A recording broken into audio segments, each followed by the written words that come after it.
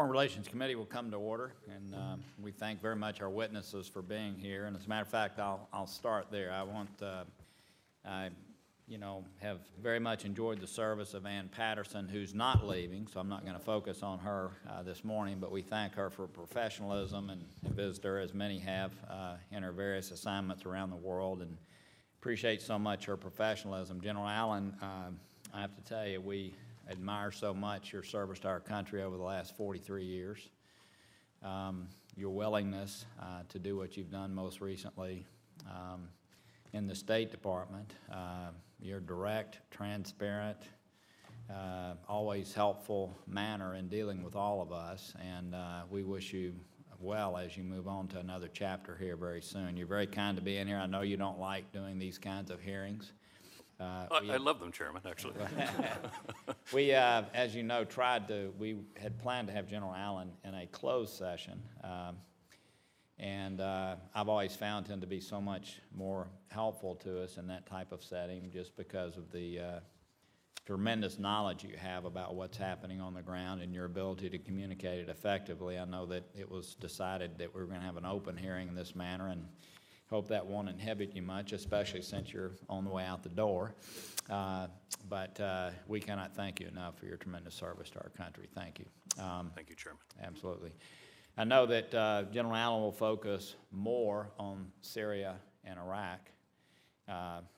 Ambassador and Secretary Patterson will focus on the entire region. Yesterday we had a 2.5-hour session with Secretary Kerry. Secretary Patterson was a part of that, or at least witnessed what was said. I know today she'll have the opportunity to talk more broadly about the region. I know General Allen will focus more so on Iraq and Syria. But look, we're having a series of hearings. I think the American people and all of us are somewhat confused about what our efforts are. I know that many Americans believe that we are disengaged from the Middle East, and yet we still have 40,000 troops stationed in the Middle East in various capacities. We certainly have robust economic efforts that are underway and many other people-to-people type engagements that are occurring. So I think this gives us a tremendous opportunity to explore that, for all of you to be open and honest with us about where we are. I'm sure there'll be some pretty strong questioning that will take place, but we thank you for being here. And with that, I'll turn to our outstanding ranking member, Senator Cardin. Well, thank you, Mr. Chairman. I first want to join you in welcoming both of our witnesses. Secretary Patterson's doing an incredible job in a very challenging region of the world. Of all the regional secretaries, you picked the one with the most challenge, so thank you very much for your service. And I agree with the Chairman and his observations of General Allen. We thank you so much for your service. And let me, if I might, just quote from what Secretary Kerry said, because I think he expressed our views of all the members of Congress when he said about General Allen, he has worked relentlessly to build a vision among diverse groups of nations and bind them together with a common purpose. General Allen traveled to more than 30 capitals around the world, and so doing garnered international support for a multifaceted approach to attack and diminish the threat posed by this brutal terrorist group. And I think, General Allen, I just really wanted to express appreciation of the members of this committee for your incredible public service throughout your entire career, and thank you very much for that. As the Chairman pointed out, we've had a series of hearings in regards to the Middle East. Some have been very specific in its focus. This one's more general as to the current challenges and the U.S. role and strategy in the Middle East. I think first we need to underscore our interest in this region of the world. Yes, it is to stop the spread and use of weapons of mass destruction. It is clearly to underscore our commitment to Israel's security. It's for counterterrorism and the spread of violent extremism. It's good governance and respect for human rights, and that's one area that I have concentrated on because I think the U.S. makes it very clear without good governance and respect for human rights, you cannot have long-term stability and security in a country. Considering the energy resources in that part of the world, it's ensuring freedom of navigation and free flow of commerce. and it's certainly ending the regional civil wars, recognizing that that is critically important, not just for stability and security in the region, but the humanitarian crisis that we see today from the refugees fleeing the civil war in Syria. So against this backdrop of broad U.S. interests, then what are our objectives and what considerations should shape U.S. strategy going forward? And that is the purpose for today's hearing, to understand the strategies that the United States is employing. We certainly want to enable all citizens to live lives of dignity and equal opportunity. So there are substantial challenges in so many countries in that region. We have now completed the Iran deal. What are the consequences moving forward? We don't expect Iran to change its behavior. How do we counter its problematic activities in that region concerning terrorism and its ballistic missiles operations? How do we deal with the problems in Yemen? How do we deal with the problems in so many other countries in that region? And I look forward to a robust discussion with our two witnesses today. Thank you. Thank you, Senator Cardin. Our first witness is the Honorable Ann Patterson, Assistant Secretary of State for Near Eastern Affairs. Again, thank you for being here. Our second witness today is General John R. Allen, Special Presidential Envoy for the Global Coalition to Counter ISIL. We thank you. You both have been here before. If you would summarize your comments in about 5 minutes, if you would. We have your written testimony. Without objection, it'll be entered into the record, and we look forward to Q&A. And if you would start, Ann, we'd appreciate it. Okay. Thank you. Thank you, Mr. Chairman, Ranking Member Cardin, and members of the committee. Thank you for the opportunity to appear today. I am honored to appear with General John Allen, our distinguished Special Presidential Envoy. We were both just back from trips to the region. I know you received a full readout of the Secretary's trip yesterday. I have submitted a full statement for the record. The roots of the unprecedented instability we are witnessing in the Middle East are deep and systemic. To protect U.S. interests amidst this volatility, we have to recognize and cope with the challenges that states across the region face: weak political legitimacy, ineffective institutions, an enormous demographic youth bulge, lagging economies, religious sectarianism, and a lack of consensus on the role of Islam in politics. Our most urgent priority is to combat ISIL, which is preying on weak states to terrorize citizens and to create a massive humanitarian disaster. There are no easy or quick fixes for these daunting challenges. However, there are some success stories, notably in Tunisia, and I look forward to next week's ceremony to celebrate the National Dialogue Quartet's winning of the Nobel Peace Prize. We are determined to continue helping Tunisia stabilize its fragile democracy, grow its economy, and build its security institutions. Likewise in Iraq, Prime Minister Abadi has made progress in reconciling Sunni-Shia differences and has courageously tackled corruption. We have a long road ahead, but we have stopped ISIL's territorial expansion and are helping stabilize areas liberated from ISIL. The administration succeeded in signing an agreement to remove the biggest threat to our security, Iran obtaining a nuclear weapon. We are fully cognizant of the challenges ahead with implementation of the Joint Comprehensive Plan of Action. The U.S. will lift nuclear-related sanctions only after the IAEA has verified that Iran has completed the retired nuclear steps. Building on the historic summit that President Obama held at Camp David in May, we are helping our Gulf allies counter Iranian aggression by building their defensive military capabilities and by limiting Tehran's ability to support proxies like Hezbollah. In Lebanon, we are strengthening the armed forces, targeting Hezbollah's financial support structure, and urging the government to elect a president.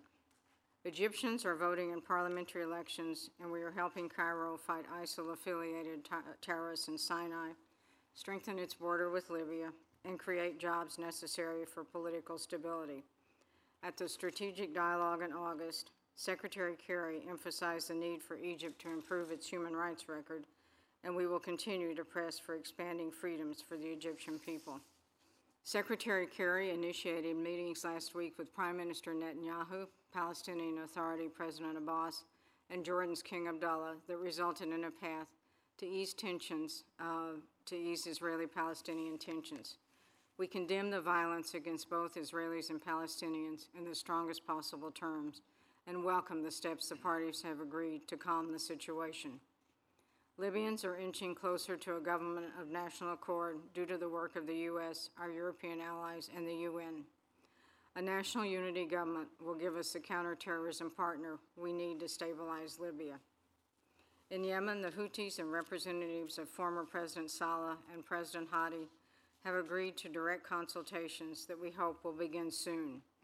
We are pressing the Saudi coalition to de-escalate its military campaign and ensure unfettered humanitarian access for assistance to the Yemeni people. Syria has been the subject of intense U.S. diplomacy. There is no military solution, and the international community cannot afford a continuation of the status quo, which yields only unending humanitarian catastrophes and refugee flows. Russia's military adventurism is directly aimed at U.S.-supported moderate opposition forces and was prompted because the Assad regime was losing territory and control. But we know Moscow does not want an unlimited commitment in Syria. As Secretary Kerry told you yesterday, he believes that now is the time to make a maximum effort to end the Syrian conflict. The solution can only come through a political transition. The Russian, Turkish, and Saudi counterparts we brought together last Friday in Vienna agreed on this. And in 2 days, Secretary Kerry will bring together a larger group to help begin a political process among Syrians to negotiate a political transition. We have no illusions about the prospects for success.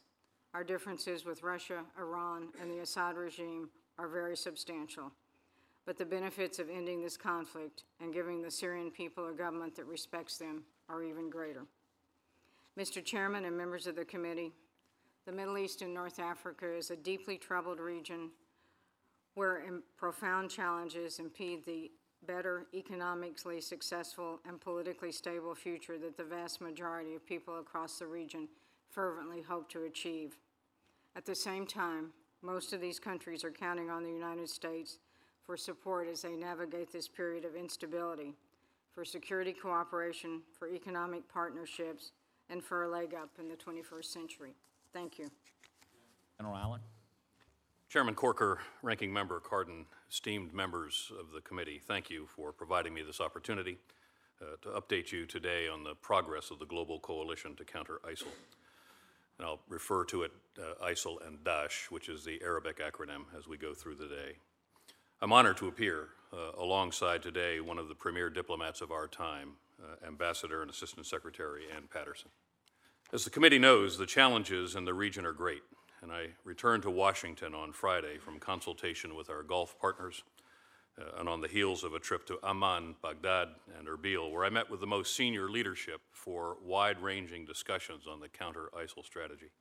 This, in turn, follows immediately on the heels of the UN General Assembly, where President Obama convened a meeting of the counter-ISIL coalition and other key international leaders and groups engaged in countering violent extremism.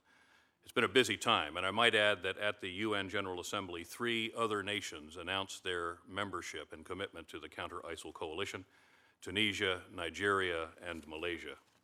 As I appear before this distinguished committee today, it's important to take stock of the dire situation that was unfolding a year ago. ISIL had advanced unimpeded into Iraq. U.S. government personnel in Erbil and Baghdad were under severe threat, and ISIL laid siege to the Sinjar mountain, where they intended to annihilate the Yazidi population. Mosul had fallen, Tikrit had fallen, and we witnessed atrocities unparalleled in our experience. A year later, the coalition has applied significant pressure on this group, hitting ISIL with more than 7,500 airstrikes, nearly 6,000 of which the United States has conducted, and taking out, as the Pentagon announced last week, just as a measure of the effect, 70 senior and mid-level ISIL leaders from May, roughly 2 every other day. With 18 coalition members having trained more than 14,000 Iraqi and Peshmerga soldiers to date, we've denied ISIL freedom to operate in over 30% of the populated territory in Iraq held just last August. And the iconic city of Tikrit has been liberated and 75% of the population has returned. ISIL has been almost completely pushed back from Beji, where Iraqi Air Force aircraft flying U.S.-supplied F-16s have provided close air support to operations on the ground. And 4 columns of Iraqi troops are closing in on Ramadi, the province, the capital of the Al-Anbar province, which we anticipate in the coming months will be the next liberated city. As this coalition knows, the situation in Syria is no less challenging, as Ambassador Patterson has just mentioned, and the Russian presence has further complicated matters completely, which Ambassador Patterson will also address with us in the questions and answers. The United States continues to support ground forces in northern Syria to take back territory, and we now have cut off ISIL from all but 68 miles of the 600-mile border with Turkey.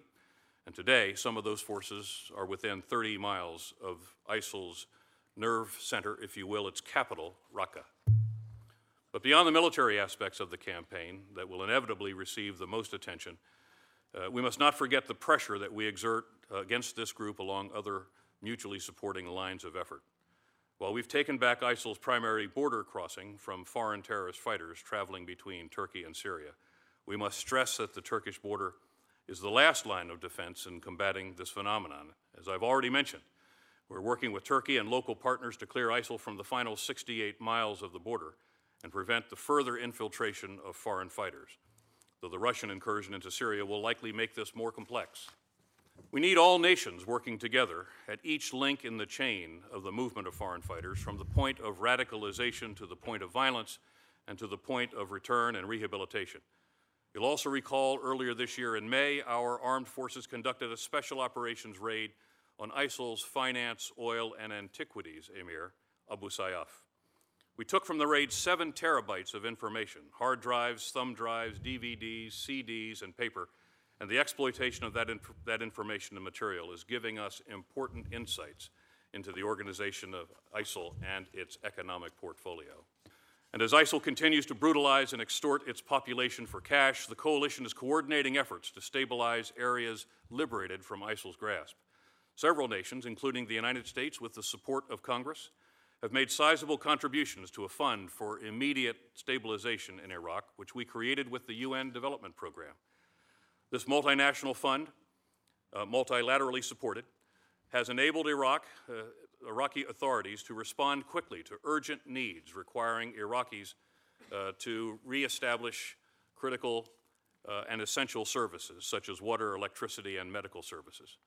The ravaged communities ISIL leaves in its wake bear witness to ISIL's true nature, one we are actively working with coalition partners to expose, ensuring that an Arab face and a Muslim voice is our messaging strategy. Just one example, the State Department's Center for Strategic Counterterrorism Communications have managed a multimedia campaign of testimonies from ISIL defectors, generating some 900 news articles and reaching an estimated population and an audience of 90 million. To that end, we as a people must never, ever accept that organizations like ISIL can become the new normal. We must never lose our moral outrage at what we have seen this organization do and is doing every day. Taking the fight to ISIL requires that we be flexible and patient in our efforts. It also requires close coordination with this committee and our colleagues in the Congress so that we can constantly evaluate our tactics and strategy and that we're resourcing them appropriately. I want to thank you, Chairman and Ranking Member Cardin, for this opportunity to continue this process of coordination and consultation. And as I end this term, I wanted to tell you, sir, I enlisted in the service when I was 17, and I spent my adult life in the military. But I've spent the last year working closely with the State Department. And I want to thank this committee for the support that it has given to the State Department, the Foreign Service, and the magnificent professionals in that organization. And when I thank Americans, or when I thank those who serve today, I call on Americans to not just thank our men and women in uniform. They should be thanking our diplomats and our employees of the State Department as well, sir. Thank you for that support. Thank you. Thank you very much. I think I'll start with Secretary Patterson. And, you know, with especially what happened with the Iran nuclear agreement, there's been a renewed effort to try to understand what our Middle East policy is and for Congress to play a role in that. I think the administration is attempting to do the same right now. And as I look at Libya, where we basically went in for the short term and left a country ungoverned, still ungoverned in many ways. As I look at Egypt, where we had folks that were trying to cause the country to become not a secular country, but one that was very focused on religious ideology, and so someone comes in to change that, and then all of a sudden we're not really helping them or holding back support because we don't like the way they did it because of human rights issues. In Iraq, we had, in 2011, a check-the-box mentality. We're done with Iraq and over, and obviously we're back in a different way now. In Syria, our policy has been Assad must go, and yet Assad is there, and we really haven't done much to cause Assad to go. We had a certainly extended testimony yesterday. In Yemen, we're for the folks who are supporting the government, but not really for them. In Iran, obviously, we've just totally turned the tables relative to our relationship there, and obviously they're going to be at the table on Friday if they accept. In Israel, it's hard to, somebody's been a long-time friend, it's hard to tell whether the administration their friend or foe at present, and I just wonder if you might lay out for us what the sort of the Middle East vision has been for the administration, and if that has changed in recent times because of circumstances, what it is today, because it's really hard as you look at all the pieces to understand if there's a congruent Middle East policy and something that we might learn from the administration today, at least what that is. Well, thank you, Mr. Chairman. Obviously, as I said, it's a deeply troubled and deeply conflicted region, but I do think that we have certain overriding principles in the region, and the first is our counterterrorism policy. That's obviously been a challenge, an increasing challenge in Libya and other places in the region, and Yemen as well. I would say that's our first priority. The second is human rights and democracy and economic growth, and we have tried to promote those. I think they're very much under the radar, particularly some of our economic policies at this time, to promote entrepreneurship, to promote employment, to try and get at some of these enormous youth bulge issues that are destabilizing the region. So that's also a key element of our policy. And then finally, I think I would be the first to admit, Mr. Chairman, that we've been absolutely absorbed by the crises in the region, such as ISIL in Syria and in Libya, and we have been unable, in many respects, to implement successfully these longer-term strategies and focus on the underlying difficulties in the region. Let me point out, however, that I think we've made very considerable progress in some parts of North Africa. I think relations with our Gulf allies have improved quite dramatically due to the work on the Camp David Summit and our security guarantees and trying to reassure them of our permanent commitment to their security. So I think there are some positive elements that we can point to in our policy. But again, I would be the first to admit that we have been quite absorbed by crisis management during this administration. My sense is that 3 years ago, maybe, the administration had one view of the Middle East, and today that's evolved to a degree. Have there been shifts, if you will, that might enlighten us relative to how the administration is looking at the region just because of these crises that you're talking about? Mr. Chairman, I think if I'd been here 3 years ago and I was in Egypt 3 years ago, I think there was a perhaps overly optimistic impression that we could focus on democracy promotion and economic growth in places like Egypt and North Africa and even in the Levant. That has proved to be exceedingly difficult. So over the past 3 years, our focus has really changed to the counterterrorism initiative, which was always a high priority, and essentially to develop what General Allen is carrying out, which is a coalition to fight ISIL and other terrorists in the region. We shouldn't forget about the persistent presence of Al Qaeda in Yemen. Yeah. So I would say that we have evolved. Yeah. General Allen, this Friday there's a meeting that I know Secretary Kerry seemed very optimistic about yesterday in our closed briefing, and it's hard to square for me anyway. It's hard to square sort of the facts on the ground with the potential for some grand diplomatic solution on Friday. When you see what Russia's efforts, it seems, have been more towards the Free Syrian moderate groups than they have towards ISIS. You've got Iran on the ground there working with them. I'm wondering if you have any thoughts about, from your perspective, since your military background is so extensive and so respected, As you look at the facts on the ground today, where do you see a diplomatic solution going in Syria that is reconcilable and ends up being something that represents U.S. national interest?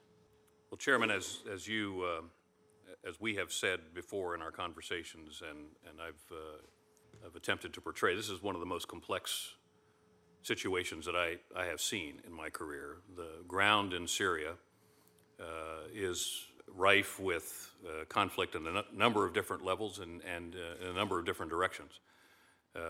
Much, of course, of what we see in Syria, if not virtually all of what we see in Syria, is a direct result of the Assad regime, a direct result of during the spring of 2011 when legitimate voices of the Syrian people called for reform. Rather than to listen to those voices and perhaps embrace the opportunity for reform, he turned on them.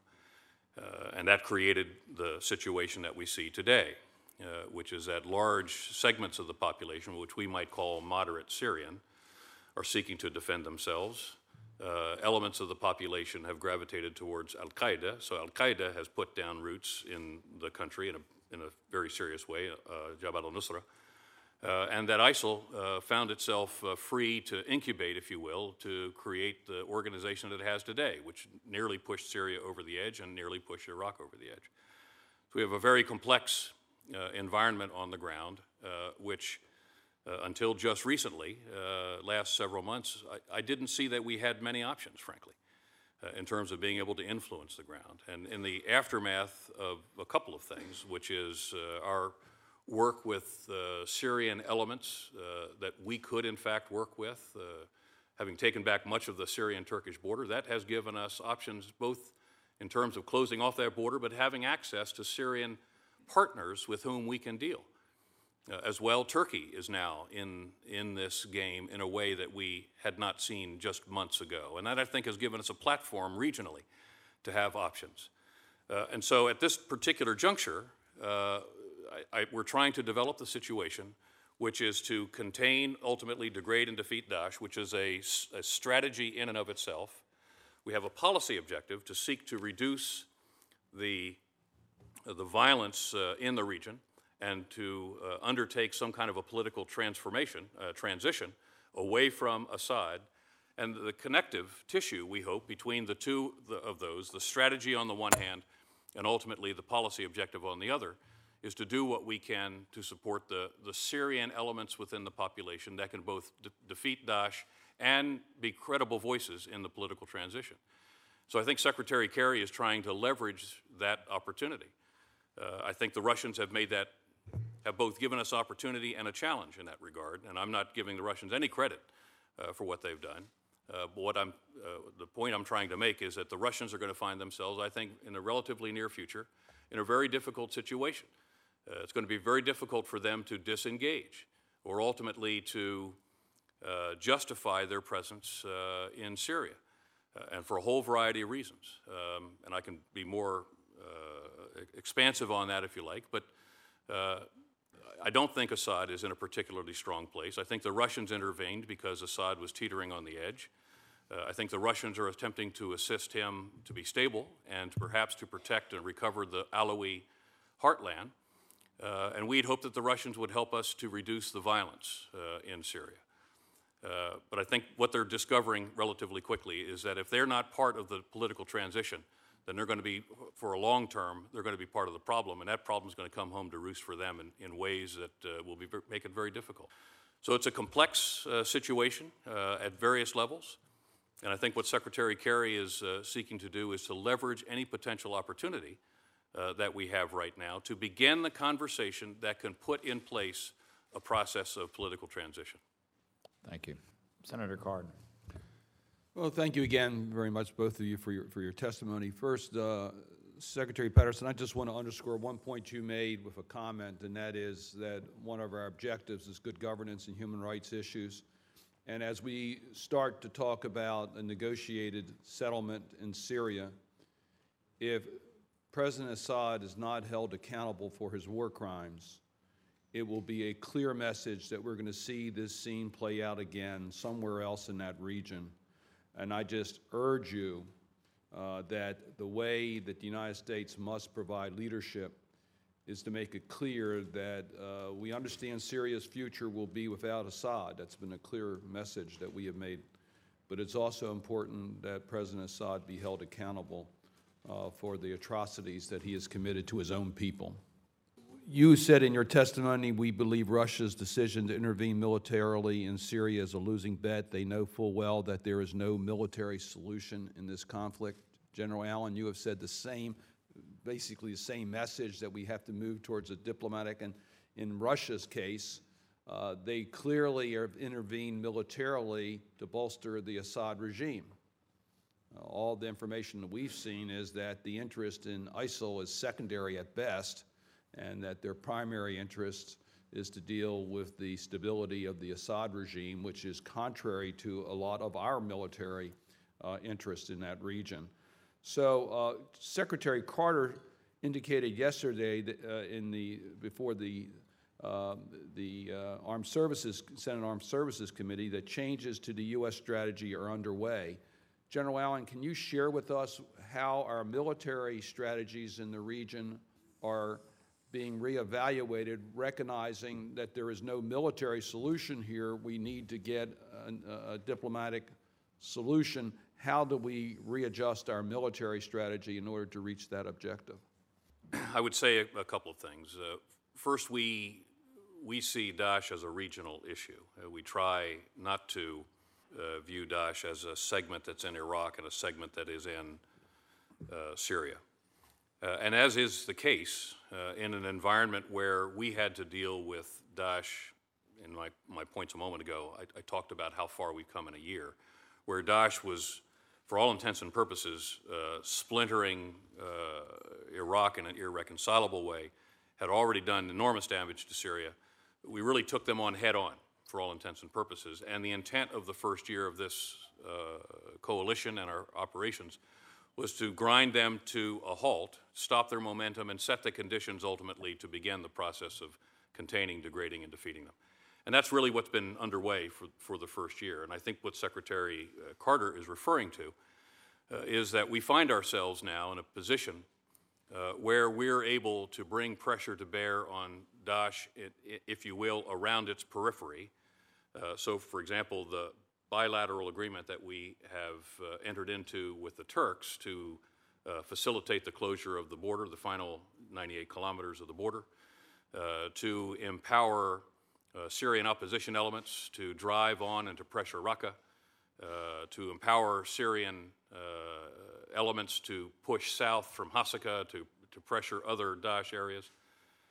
In Iraq, to see that the Peshmerga, who have been so effective, continue the process of pushing out and interdicting key lines of communications between Mosul and Raqqa, to recover Beji, to pressure and recover Ramadi. All of those activities is what we're seeking to accomplish simultaneously. But is it more complicated today because of Russia's military escalation in Syria? Not really. Not really. The Russians are operating primarily in the northwest of Syria and along the spine of Syria, which is well west of most of Daesh. We would have been, I think, happy if the Russians had truly joined us in what they said they were going to do, which was to deal with Daesh. But the vast majority of the targets that they're attacking and the vast majority of the assistance that they're providing is to stabilize the regime and to attack other elements of the Syrian population besides Daesh. And that would have been helpful, but that's not what's happening. And so the coalition... So in regards to the anti-ISIL campaign, Russia's presence has not been a major problem. In regards to dealing with the underlying problem in Syria, the fact that they are so active in fighting the opposition, I assume, Secretary Patterson, that does present a challenge for us. Yes, Senator Cardin, but it may also present an opportunity, and that's what the Secretary is trying to leverage. I think it's important to remember that Russia went into Syria because Assad was weak and under very considerable pressure from a variety of directions. And I think they'll soon find out that the entire Sunni world is against them. We have heard from many of our Gulf partners that In terms of jihadis and extremists, they haven't seen anything yet because they'll be drawn into Syria in even greater numbers to fight against the Russians. And of course, the Russians have their own problems with domestic extremism and on their border. So they may find out that this is not such a good deal as they had anticipated. Secretary Patterson, could you share with us, switching gears to Iran for one moment, in the post-Iran deal environment, can you share with us what steps are being taken to deal with the fact that Iran is moving, as I think, more promptly than we had anticipated in order to obtain sanction relief? We know that they participate and sponsor terrorist activities. What steps are being taken to trace Iran's ability, which will be enhanced by sanction relief, to be able to counter their nefarious activities, working with our partners to make it clear that we won't tolerate that type of activity? Thank you, Senator Cardin.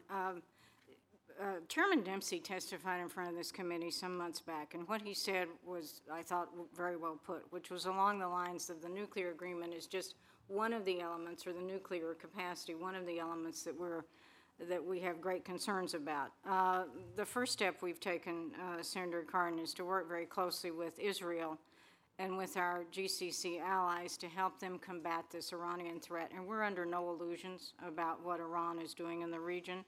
And in fact, some of their activities have stepped up in recent months. But we're working with our GCC colleagues on issues like protection from cyber incursions. We're working with them on an anti-ballistic missile defense system.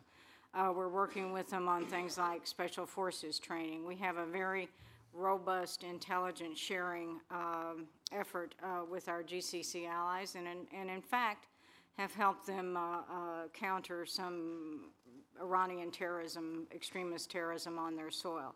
So we have a lot of activities underway. We have a very specific intelligence focus. We, of course, have our large military presence in the Persian Gulf and the Gulf of Aden.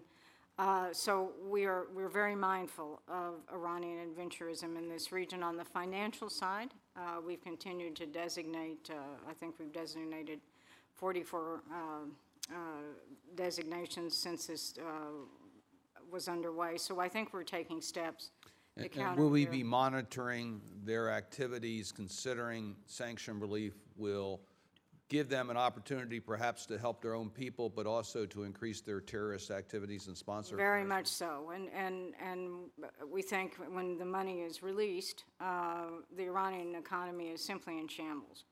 And there'll be very great demand, I think, to provide for their own people and to rebuild energy infrastructure and other public services. But we're very mindful that some of this money could be directed at their activities, for instance, in Yemen or in Bahrain, and we'll be watching that closely. Prepared to take action, I assume. Very much so, sir. Thank you. Senator Johnson. Secretary Patterson, thank you for your service. General Allen, thank you for yours. Prepared to take action. There's a pretty interesting article written by Brett Stevens in the Wall Street Journal yesterday talking about Iran violations of UN Resolution 2231 and the new demands made by Supreme Leader Khamenei. I guess I'd like to get your reaction to that. The test firing of the new generation ballistic missile called the EMOD. Mr. Khamenei's demands, as he wrote, were best described by Yigal Karman and Aliet Savian of the Middle East Media Research Institute. Demand one, the U.S. and Europe must completely lift rather than temporarily suspend economic sanctions. Demand two, sanctions against Iran for its support of terrorism and its human rights abuses must also go. Mr. Khamenei is changing the timetable for Iran to ship out its enriched uranium and must modify its plutonium reactor in Iraq, changing the timetable on that. And he also reiterates his call for a huge R&D effort so that Iran will have at least 190,000 centrifuges when the nuclear deal expires. Secretary Patterson, you said that the administration is under no illusions about what Iran's doing. It seems like that whole agreement, I think you're under an illusion. You really delude yourself in terms of what Iran is really going to be planning on doing here. they've been emboldened by this agreement. I'm not seeing any kind of modification to the positive of their behavior. I see it to the negative. General Soleimani, days after the agreement was reached, flying to Moscow. Then we see Iran and now Russia cooperating in Syria. By the way, I don't see them wanting to disengage from Syria. I think they want to be embedded. So, I mean, how are we going to act? So Senator Johnson, let me try and answer this question about Iran. We know that there are enormous tensions within the Iranian government. From Rouhani, who was elected, I won't exactly say a reformist agenda, but at least he realizes that the Iranian people have to see some benefits. And again, the economy was in an absolute shambles. They had to respond. Sky-high inflation rates, a contraction of 25% in the past few years. So there was enormous incentive to try and restore the economy. And then there are the hardliners from 1970 who really haven't evolved since 1979. So there's enormous attention in their body politic, and that we'll see playing out. But again, address the actual behavior that we're witnessing.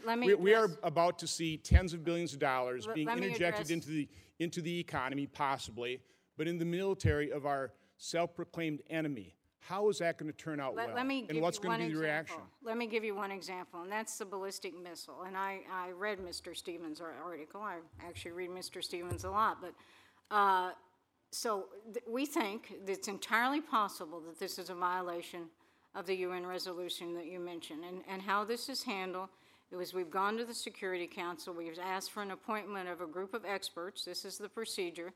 The experts will report back to the Security Council, and then we will decide what action to take. And we will continue to lift the sanctions. We will allow tens of billions of dollars to be injected into the military of our self-proclaimed enemy, correct? Are we going to stop that in any way, shape, or form? Well, there's a snapback. We can stop this sanctions relief at any time. Will we? The question is, will we? Depending on what of course, if they're in violation, but this is let me also say about the ballistic missile defense.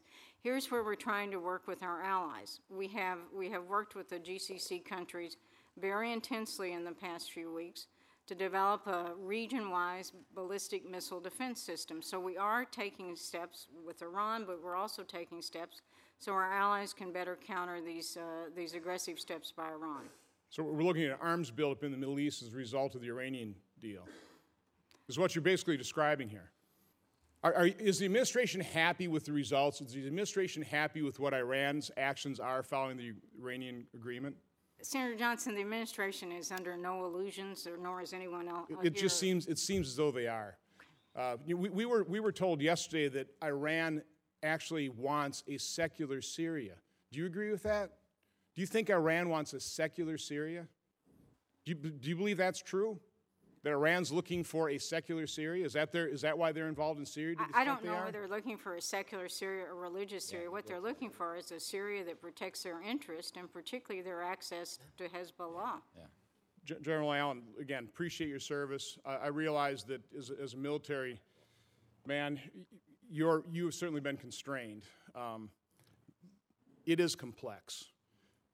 I've been told by a number of people, military experts, I'm not one, that although difficult and obviously with sacrifice, if we were really willing to bring everything we could bring to bear against ISIL or Daesh, we could defeat them militarily relatively easily. But again, we've been constrained by the fact that we certainly won't put boots on the ground. We haven't really got a coalition that's really putting the type of military assets to bear and against ISIL. What would it take? I mean, is that true? I mean, is what I'm hearing false? I mean, do we have to be patient? Or do we have to be patient because we're not willing to bring the assets to bear to actually defeat them sooner rather than later? To be very clear, of course, it is the role of the chairman and the secretary to bring these kinds of recommendations to the president. Now, so that's out. Let me make a couple of points. The United States has unparalleled military power in the world today. It's enormously effective. Our capacity to generate and to deploy that military power is unquestioned and irresistible if we chose to do that. In dealing with this crisis, you have to ask yourself one of two questions. The first is to do it yourself, or to empower the indigenous forces to do it for themselves. The result of the first is that you find yourself with large numbers of your forces and large numbers of casualties and some extended period of time on the ground in an area that's already destabilized, and that with the very great likelihood that the kinds of antibodies that will be formed against the United States there will make it very difficult, if not impossible, for us to pull out in any short period of time. The alternative, though, is to empower the indigenous forces, which is the course that we have taken.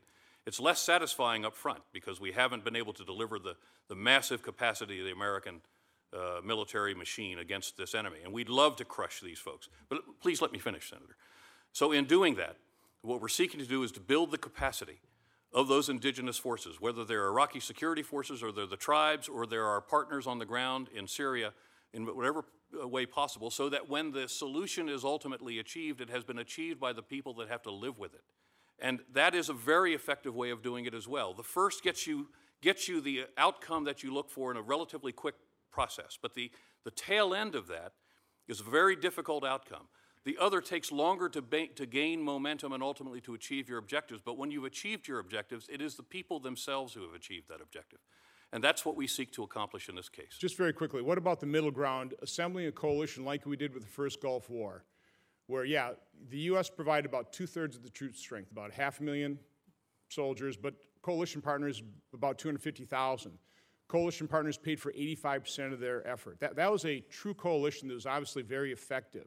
We're really not assembling that type of coalition. If we did, just real quick question, how quickly with these, and how many, and what would the troop level be? What would we need to actually defeat ISIS sooner rather than later? Well, I will not speculate on the troop to task requirement there. I think we can simply assume that if the coalition sought to put together the kinds of combat power that was put together for Desert Storm, the outcome would be different than it is today. But the result of the liberation of Kuwait was that we were able to hand Kuwait right back to the Kuwaiti people, who then ultimately governed it.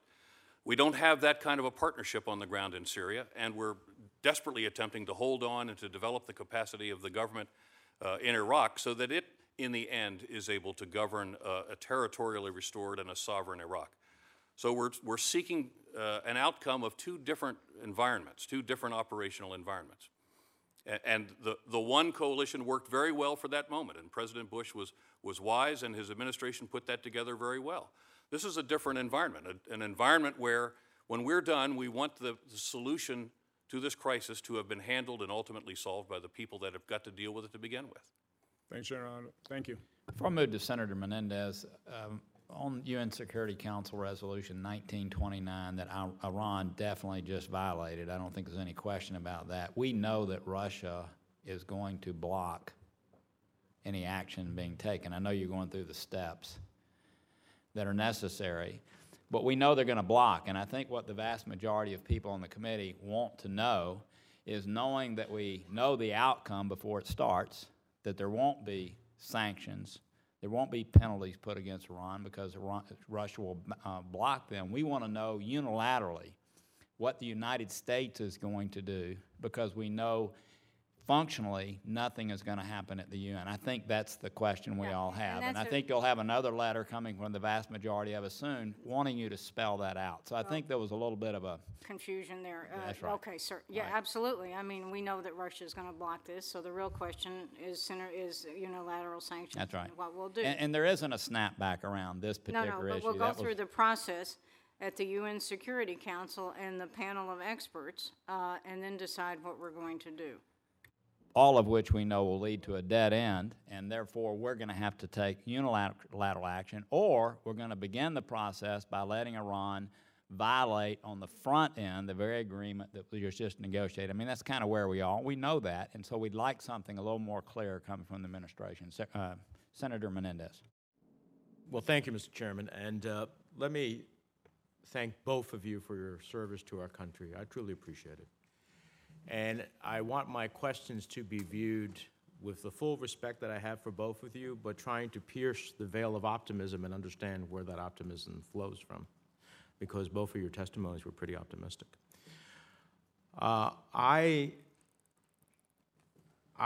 would like, Madam Secretary, for you to explain to me not where supposedly the confluence of Russia and Iran's interests are with us in Syria, but where they diverge. Senator Menendez, they diverge in all sorts of ways. Give me the- some examples. The Iranian presence there, of course, is to, as I believe I mentioned, is to ensure a continuing role for Hezbollah in the region. That's obviously a high priority. The Russians are there not only to shore up Assad, but also to exert regional influence and to preserve their naval base at Tartus. So those are two obvious ones in which they differ. So what I'm trying to understand, and I believe there are more that they diverge on, because when I listen to the administration, I hear the aspirational goals of the convergence of Russia and Iran's interest in Syria that somehow make them potential partners. And it seems to me that if what Russia wants, for example, is the permanency of their base, their naval base there, and influence, I don't know about the region, because that's one of my concerns here, what we are allowing after 45 years of Democratic and Republican administrations seeking to close the door on Russia's sphere of influence in the Middle East, it seems to me like we're swinging it wide open. And that's a concern. And so if Russia just wants its base and influence in Syria, that's something that I'm sure we would have negotiated without having to go into the depths of the crisis we have. If Iran truly wants a secular Syria, which I find incredible to believe, then that's something we could have negotiated for some time. We didn't even need a nuclear accord for that. So I find it difficult to understand how Iran and Russia are going to end up with the same end goals that we have at the end of the day, which is Assad's got to go at some point, and now it's after a transition. We want a unified country. We want a country that is all people can live in. So how does that reconcile with Russia wanting greater influence in the Middle East, which is the message he sends when he has Assad visit him in Russia? That message is, you have to come through me at the end of the day to the region. And so all of a sudden we see regional partners flocking to have conversations with Russia, whereas basically their conversations were largely with us and our partners in this coalition. So I think we are opening the door to an influence that is not going to serve us well. Senator Menendez, I respectfully think the prospects for Russian influence in the region are exaggerated. Our allies in the Gulf, for instance, and a number of them have paid visits to Moscow recently, live pretty securely, very securely, under a large U.S. defense umbrella that protects them from Iran and from other threats. They know, because they're not stupid, that the Russians cannot replicate that. They know that the Russians may supply some military equipment, but they also know that the partner of choice for their military development is the United States. So while, yes, we see them pay visits to Moscow, I do think that the chances for Russian penetration of the area are frankly exaggerated. Okay, so you don't have that concern. Why did we have to, if all Russia wants and all Iran wants is the same end goals as we want, why have we had to have thousands of people die, millions displaced, and at the end of the day we could have negotiated the same opportunity that we are now talking about negotiating with these two countries? Senator Menendez, I don't think we ever said that we had the same goals. I think what we said is there could be a congruence of interest that could, well, in fact, be temporary.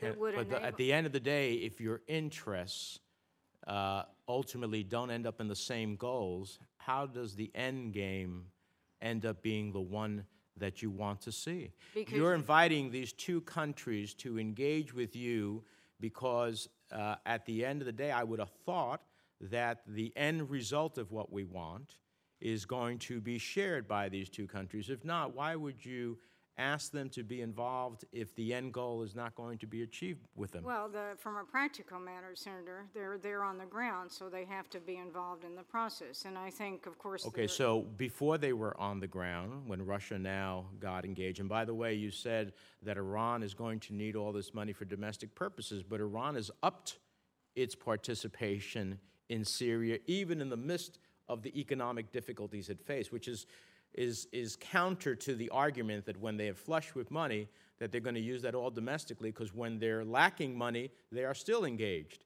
in upping the ante as they are with Hezbollah and their participation inside of Syria. Senator Menendez, the Iranian and Russian involvement in Syria is nothing new. What we've seen is, so this is, yes, a question of degree and a question of acceleration, but it's certainly nothing new. They've both been there for years, and they've been active for years. And it's not a question that our interests coincide across the board. It's a question, and this is what Secretary Kerry is trying to do, is to find an opening that he can leverage, and not just with the Russians and the Iranians. Remember the Saudis and the Turks and a wide range of Europeans who are being decimated, who are being very seriously affected by this refugee crisis, are also involved in this process and trying to find an opening through which he can move a diplomatic solution. Well, the purpose of leverage is to come to the ultimate goal that you have.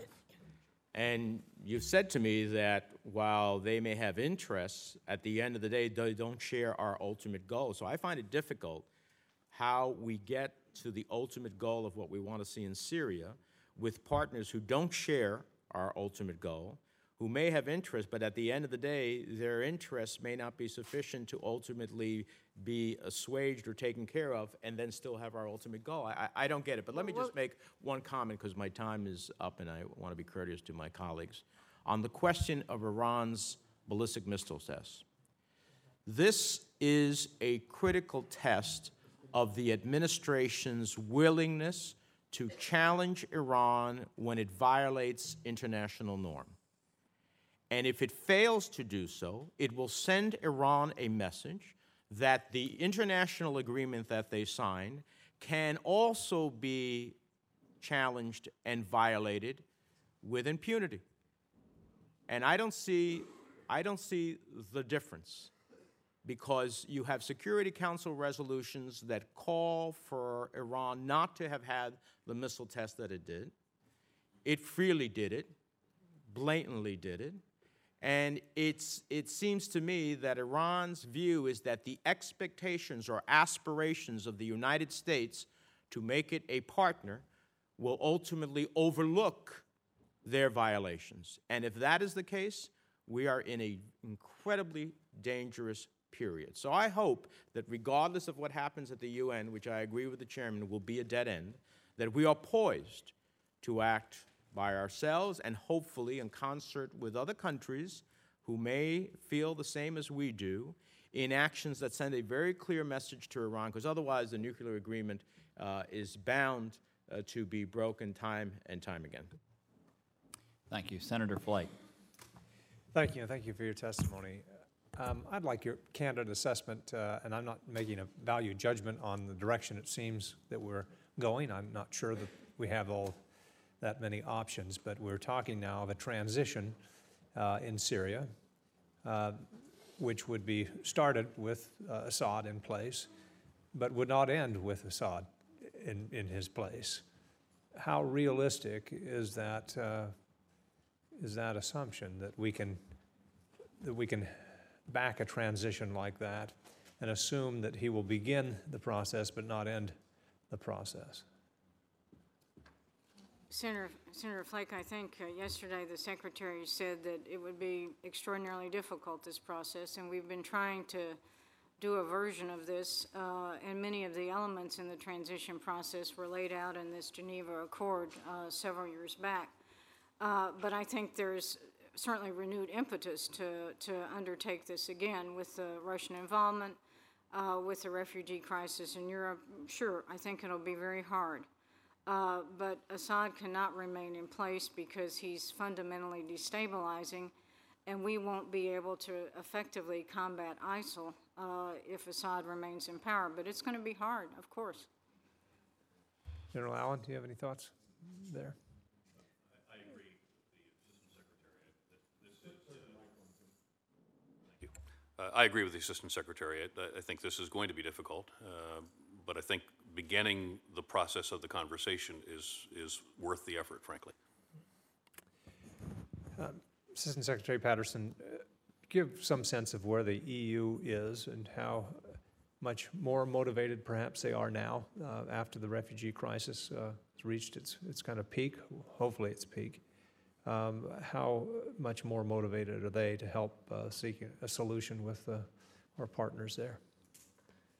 Well, they seem very focused on it, shall I say, and yesterday there was a meeting in Paris that Tony Blinken attended, and then there was this meeting in Vienna that will involve not only the EU, but also the major European powers. So I think the refugee crisis, which has potentially very disruptive effects for Europe, I think we've seen a renewed interest on their part. General Allen? They're very focused on it, Senator, and I think that the concerns that they have, both in terms of the effect on their societies, their border control, all of those things, I believe has focused them very significantly on this, which is not just an issue for Europe, but it's also an issue of their renewed willingness to work with us within the coalition as well. Do they have any demands that we don't have? Are they entering in this thing with the same, obviously they understand the difficulties, as you put it, of starting this process of diplomacy here, but are they comfortable with what seems to be the framework, given the reporting that we've seen, that we would be comfortable with a transition period that would start with Assad remaining in power? Are European partners comfortable with that? Well, it's difficult to make a generalization for all our European partners, but I believe that the process that Secretary Kerry seeks to undertake will take us through the modalities for that transition. And there'll be various voices that will be raised in that process as to whether he has to go immediately or goes during the transition or is gone by the end. That will be worked out as a modality in the process. But I strongly believe that our European partners, whether in the coalition or just the EU as an entity, are keenly interested in this political process. We are clear that this is not going to be resolved in a military sense in Syria. And if this is an opportunity, if this is the moment when that conversation can begin, to bring all of the relevant external players to the table to begin that conversation, this is an opportunity that we should seize. Thank you, Mr. Chairman. Senator Kane. Thank you, Mr. Chair, and thanks to our witnesses. Since the beginning of the war on ISIL in August of 2014, we've seen United States troop deployment levels increase. We've seen deaths of U.S. citizens, first the execution of American hostages after the bombing began in August of 2014, then the death of American servicemen who were deployed in the area, not combat-related deaths, and then sadly the death of Master Sergeant Wheeler last week. We've seen ISIL growing into more countries, originally Iraq and Syria, but now ISIL claimed presence in Afghanistan, Libya, Yemen, Somalia, and then we've just deployed troops to Cameroon to counter Boko Haram, which has claimed an alliance with ISIL. We've seen the acceleration of the worst refugee crisis since World War II, with the Syrian refugees fleeing Syria and camps in neighboring nations. We've seen inflamed violence between Turkey and the Kurdish populations in Turkey and northern Syria, and now we've seen the Russian military entrance in an accelerated way into the theater in Syria. We had testimony yesterday in both Armed Services and Foreign Relations hearings from Secretaries Kerry, Carter, and General Dunford, and while some of that was in classified setting, I'm going to be delicate about the way I describe it. The thrust of the testimony seemed to be, as I listened to both sets of testimony, that we are about to, and it has been reported that we are considering, we're about to additionally escalate U.S. military activity against ISIL, and that will have a cost, and that will likely take some time. Would you agree that the stated mission that the U.S. has of defeating ISIL is one that is going to take some significant period of time. Senator Kaine, I agree with that, and we've said that all along. The countdown of issues that you've presented us, the witnesses, are an accurate accounting, and those are going to have to be addressed not just with regard to Daesh, but more broadly, as the Assistant Secretary has sought to portray this morning, in the context of regional stability and ultimately addressing some of those causal factors that create the instability that give rise ultimately to organizations like Al-Qaeda and Daesh.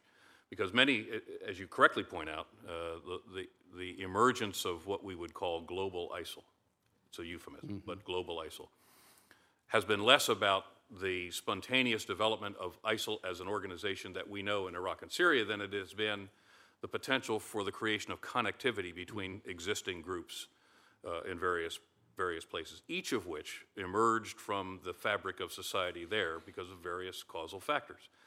So the ability of Daesh to gather them together in a network is something that we're obviously very attentive to right now, with the idea of how we can both deal with the branches, deal with the network, while we continue the process of dealing with the platform, which is the core ISIL platform in Iraq and Syria.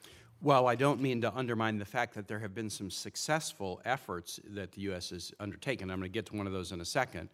I go through the litany just to show that, frankly, since August of 2014, the ISIL threat has been growing and mutating and spreading, and that means that the U.S. effort vis-a-vis ISIL, which this Congress should oversee and, in my view, authorize, is going to also have to grow and spread, and it's likely to take some time. But let me move to an area where we've been successful, but even success has its challenges, and that is in our partnership with the Kurds. I was in Erbil in July and was very impressed with the cooperation between the United States and the Peshmerga in military operations in northern Iraq.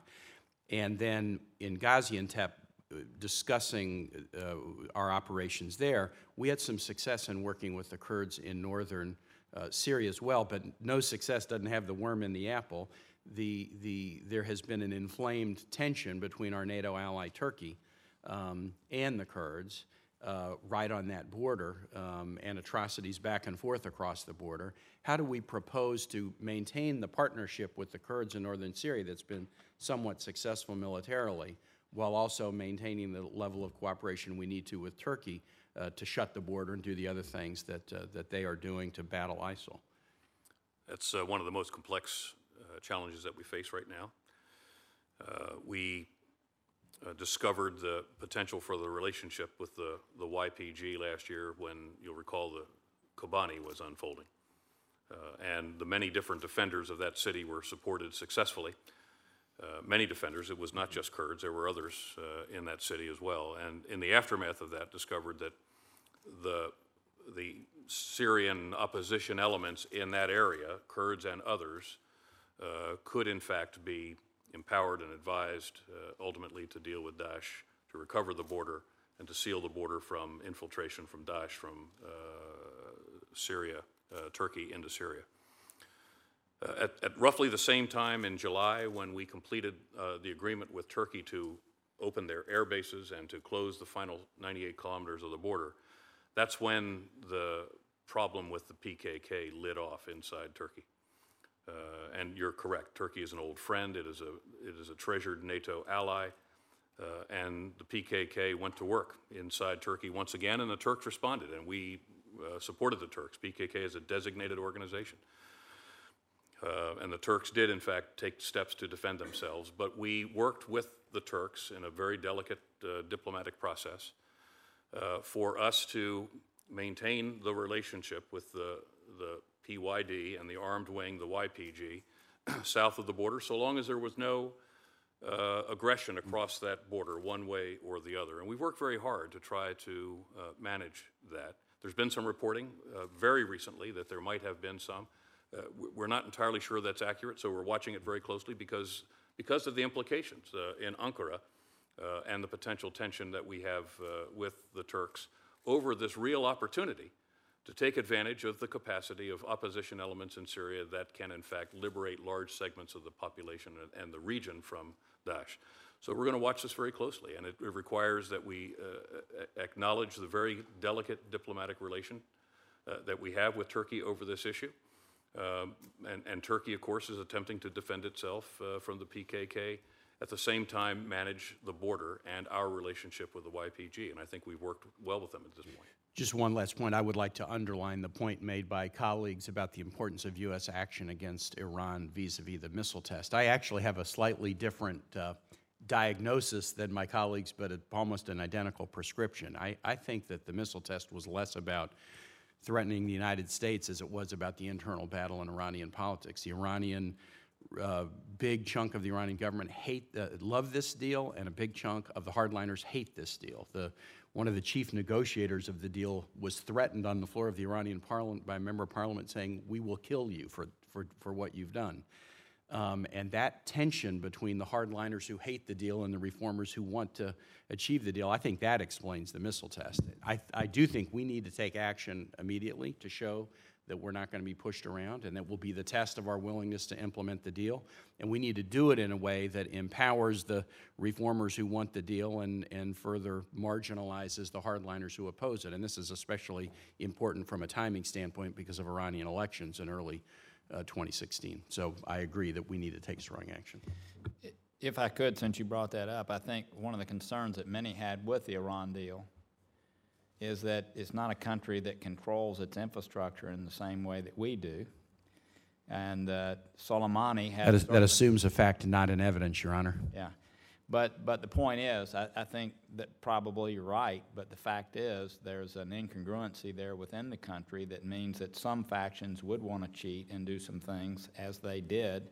And I agree the prescription is the same. We need to push back. I think that the administration could be frozen like they have been with Syria, with decision memos, no action.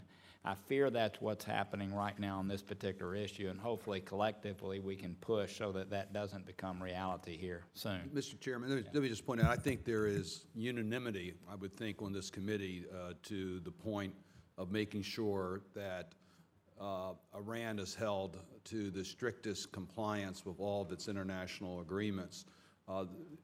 It really does not involve whether we support or oppose the Iran agreement. We want to make sure that there is strict compliance and the violation of the UN resolution, the clear violation of the UN resolution, requires U.S. action with our willing allies to make it clear that we will not tolerate that type of infringement, regardless of the reasons why the Iranians did it. And I would say regardless of where people were on the actual vote on the agreement, it is an agreement that is now in place, and I think all of us want to ensure that Iran does not get a nuclear weapon. So with that, Senator Isaacson. I want to associate myself with the remarks of the chairman and the ranking member both on the Iranian deal. Regardless of my vote or anybody else's vote, we have to be steadfast in sticking to it. They live up to their side of the bargain. If we don't, we're a paper tiger, and there'll never be any good diplomacy, period. I want to follow up on what Senator Kaine said in his timeline about 2014 and ISIL.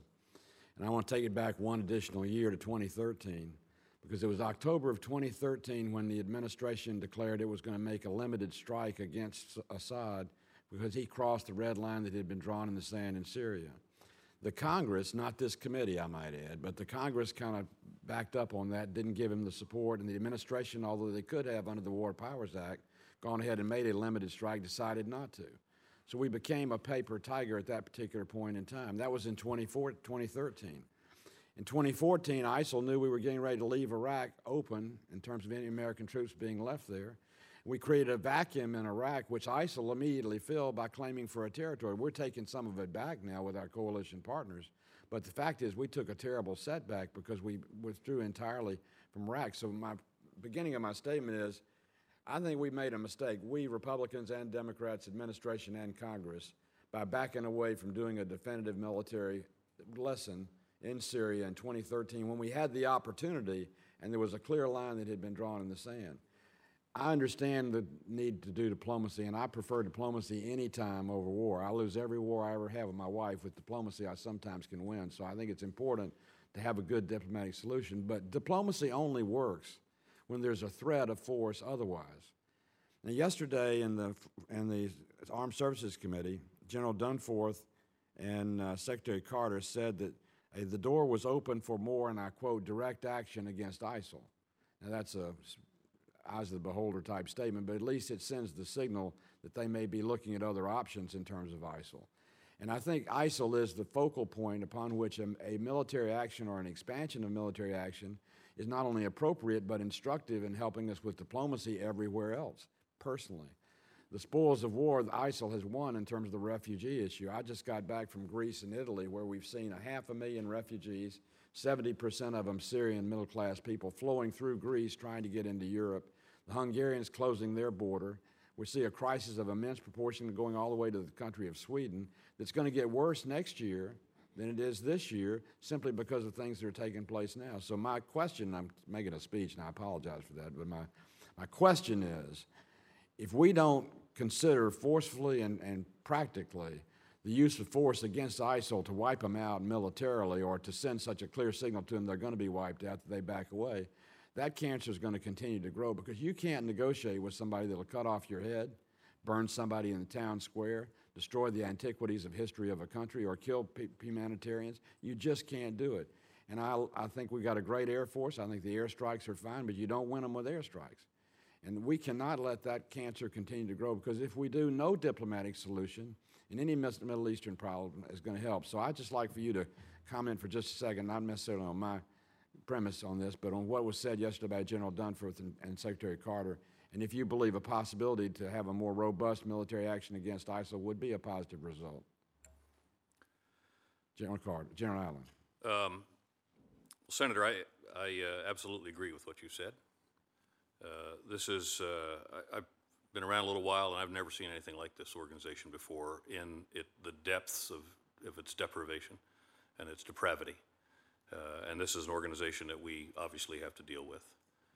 I think the testimony yesterday from General Dunford and Secretary Carter pointed to recommendations and thoughts that they are going to provide to the President of the United States on the potential means to deal with or to enhance the means by which we want to accomplish the ends. And direct action, as I was describing earlier, the idea of pressuring Daesh simultaneously around its periphery, which is we're setting ourselves up to begin to do that. One of the values of direct action is going after the nervous system inside. This is where no one on the planet does it better than we do. The targeted direct action strike force supported raid. And I won't go into the operational details associated with it, but I think that that's frankly a positive development in the thinking, conceivably, for how to deal with Daesh. And I'll just make one key point. When our special operators entered the Abu Sayyaf compound last year, killed him and the other two that were in the meeting with him, and wiped out his personal security detachment, and then arrested his wife, Sayyaf, who was responsible for the slave trade of ISIL, and liberated a Yazidi sex slave, and took 7 terabytes of information off the compound. It wasn't because we just did that raid spontaneously. You can imagine that as we did in Afghanistan every night, 10 to 15 times across the country, it was a well-developed mission, which had a very high likelihood of success when properly supported. And it not only accomplished a military objective, it accomplished an extraordinarily important intelligence objective as well. And other ISIL leaders have met their end directly as a result of the sensitive site exploitation coming out of the Abu Sayyaf raid. And I believe that's what the Secretary and the Chairman of the Joint Chiefs were describing yesterday. And if they're thinking in those terms and making that recommendation to the President of the United States, then I would certainly support it. Well, I appreciate your answer, because I'm up in 2016 for re-election, and there's lots going to happen between now and next November, but this is one person that's going to be a voice and a vote for a more aggressive stance against ISIL, to see to it we go after the enemy of all mankind, not just the United States of America. And I know once terrorism came, that genie got out of the bottle, you're never going to put it back in, but by golly, we shouldn't tolerate it, and we should give every effort the United States can do to destroy it in its most robust fashion possible. And I think it helps with diplomacy in Syria if you separate that action away from the Syrian people and Assad and target it strictly on the enemy, which is ISIL, which is Syria's enemy as well as our enemy. That's exactly correct, sir. I absolutely support your comment. And I know my time's almost up, but I want to thank Ms. Patterson for a statement you made, which was, I think, very telling and very honest and very candid, which you always are. You the chairman asked you the goals of the administration in the Middle East, and you said counterterrorism, human rights, economic growth, and then you said all of which we're pursuing, but we're being limited because of ISIL, and we're kind of in a series of crisis management in the Middle East. And I thought that was a very honest answer, because you take any front page of any newspaper in America and go from day to day, it's another crisis in the Middle East, different from the crisis we had the day before.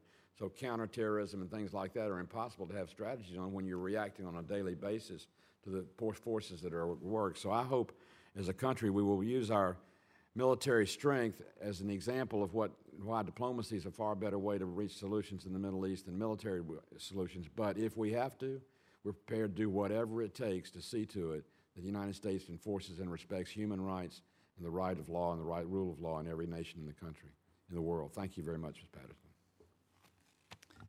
Thank you. Senator Murphy. Thank you, Mr. Chairman. Thank you to the witnesses.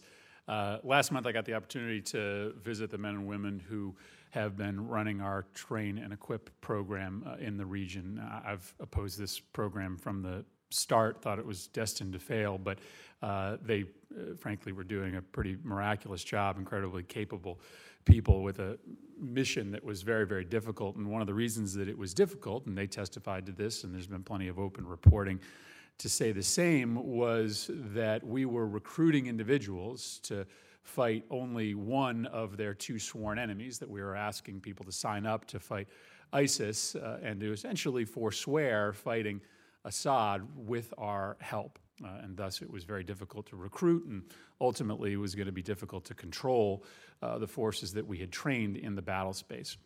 And so there's all this open reporting now, and Senator Kaine referred to it, about increasing our support for the so-called vetted moderate Syrian opposition, whether it be with increased weaponry, whether it be with embedded special forces, or with airstrike capability. And I guess my question for you, General Allen, is has anything changed? Can we successfully support the moderate Syrian opposition so long as our support comes with a significant string attached to it, that we will only support them if they are only fighting ISIS? Or is the only way for us to be effective in an increased level of support for the opposition to admit that we need to help them fight ISIS and we need to help them fight Assad at the same time? The President's been clear that it's not his intention to support the moderate Syrians in a go-to-war strategy against Assad. We sought to support the moderate Syrians to be able to defend themselves. We've sought to support the moderate Syrians so that they could carve out an area within Syria in which they were relatively secure, and to support the moderate Syrians to fight and ultimately assist us in defeating ISIL. But either the reality or the perception that they can only fight ISIL has been an impediment. And it's been difficult, obviously, in both the recruiting and in the development of the commitment necessary from Syrian elements to be committed to the program. And that was one of the difficulties of the T&E program. The groups that we're supporting today, beyond the adaptation of the T&E program as it will evolve over time, but as we have evolved in the last several months, the support to those other elements within Syria that we have found have the capacity both to fight and the will to fight has been, by virtue of their location in Syria, primarily focused. Our focus is on Daesh, and their focus is on Daesh. So at this particular moment in the development of our relationships, this has worked out to our benefit. Secretary Patterson,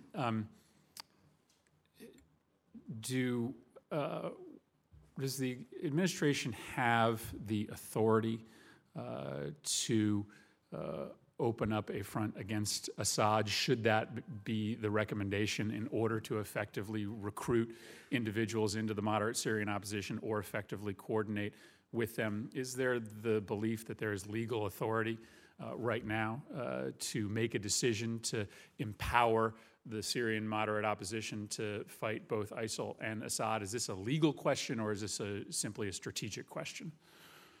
It is a legal question, Senator, and one that I'm not qualified to answer, really. But there are important legal elements of that, and we can certainly get somebody up here to answer that question for you. But the State Department has not made a determination that it does not have the legal authority. This is an open question within the State Department. Is that what you're suggesting? I would rather not speculate on that, because it is a very complex legal issue and one that I have at least been on the periphery of very considerable discussion. So I would like to get somebody up here who's qualified to respond to you. General Allen, I thought you did about as good a job as I've heard anybody do in explaining the roots of the problem in the region. That, of course, there's a military component to the fight against ISIL, but in the end, you can't solve this problem unless you solve the underlying political realities of the region, which drive people to these extremist groups. Secretary Patterson, you talked about what's happening in Baghdad today, and I think you had some level of optimism. During that same trip, I got the chance to go to Baghdad, and I'm not sure that I walked away with the same level of optimism about Abadi's willingness to reforms. Sort of the reforms that he suggested have been, fairly paper thin. We've been hearing for a very, very long time about a Sunni National Guard that they cannot get their act together to begin. The military is still effectively 95% Shiite. There's really no understanding now of how, if we were able to take back Ramadi, that there would be an effective multi-sectarian or Sunni-led military force that could hold it. So a question is, I guess, for either of you, but it just doesn't seem like we actually have the leverage with Abadi right now to get him to take those tough steps to fully integrate the military, to give the Sunnis some participation in a force that would ultimately hold these areas once we take back. Tell me what we need to do in order to get Abadi to take the next several steps. It's not just enough to replace a handful of deputy prime ministers. He's actually got to make a commitment to reform the military, and that's not happening yet. Let me make some broad comments. I was just in Baghdad and had the opportunity to meet with the Prime Minister, his National Security Advisor, and the Minister of Defense and Interior. I do believe that Prime Minister Abadi has been and continues to be a partner we can work with, given his predecessor and given the realities that we face today. He is an individual that we should be publicly and openly supporting, and I don't propose that your question did otherwise. But he is someone that deserves our support. He's been very clear and open in his intent to institute these reforms, and frankly, he's encountering a lot of headwind in Baghdad right now in attempting to undertake these reforms, because many of the very individuals that would be the most affected by those reforms are uniting politically to oppose those reforms. And it's created not just opposition to the reforms themselves, it has created an environment in which his status is even more tenuous. I think the important dimension that we should be aware of is that the support from Najaf has been very important for him. His Eminence the Grand Ayatollah, Ali al-Sistani, and the Majaliya have been very supportive of him, and that has given him some real capability to move this forward. But many of the folks that will be affected the most by the reforms are the ones who are either individually or collectively making it difficult for him to institute those reforms, but he remains committed to them. They're not going forward as fast as we would like. They're not having the kind of penetration that we would like, but he remains committed to those reforms. Let me talk just briefly about Ramadi, because I think it's really important. Ramadi and the campaign in Al-Anbar benefits from lessons that we have learned in Salah ad-Din province with respect to Tikrit. And you are, in fact, correct that much of the 4 columns that are converging on Ramadi right now are populated by troops that are Shia in orientation. And we have hoped that greater Sunni recruitment into the armed forces would come about. The conditions just aren't there right now for the Shia population, either to be contacted in large quantities or to be recruited in large quantities into the security forces. But the governor in Al-Anbar is a Sunni. He is very supportive of his relationship with Prime Minister Abadi. He has a provincial chief of police who has done a great deal to recover the Sunni police of Al-Anbar. They're being trained, they're being equipped, they're being prepared, along with tribal fighters from Al-Anbar, to be the force that ultimately enters Ramadi once it is cleared, to be the hold force that provides security to the population, that prevents the reemergence of Daesh in that population. So in the context of clearing forces, we just by virtue of the dint of the demographic makeup of the Iraqi population, we're going to see preponderance of Shia on the ground clearing the city. But we're already posturing the Anbari police and the tribal elements to come in right behind that, ultimately to hold the ground and to secure the population. This is something we've learned from Tikrit, and this is something that we seek to apply in the follow-on aspects of the counteroffensive. And it is difficult, but it is an area where we're gaining ground, I think. You all have an impossible job, but it sort of sounds like this is a record that we've heard before. The lack of political progress inside Baghdad, the lack of ability to integrate the military. I just hope that we are thinking of new means of leverage to try to change the dynamics inside Baghdad, because I worry that we'll be back here a year from now telling the same story about the political headwinds against Abadi having not changed. A difficult job, but I thank you for doing it. Thank you, Mr. Chairman. Thank you. Senator Risch. Thank you, Mr. Chairman.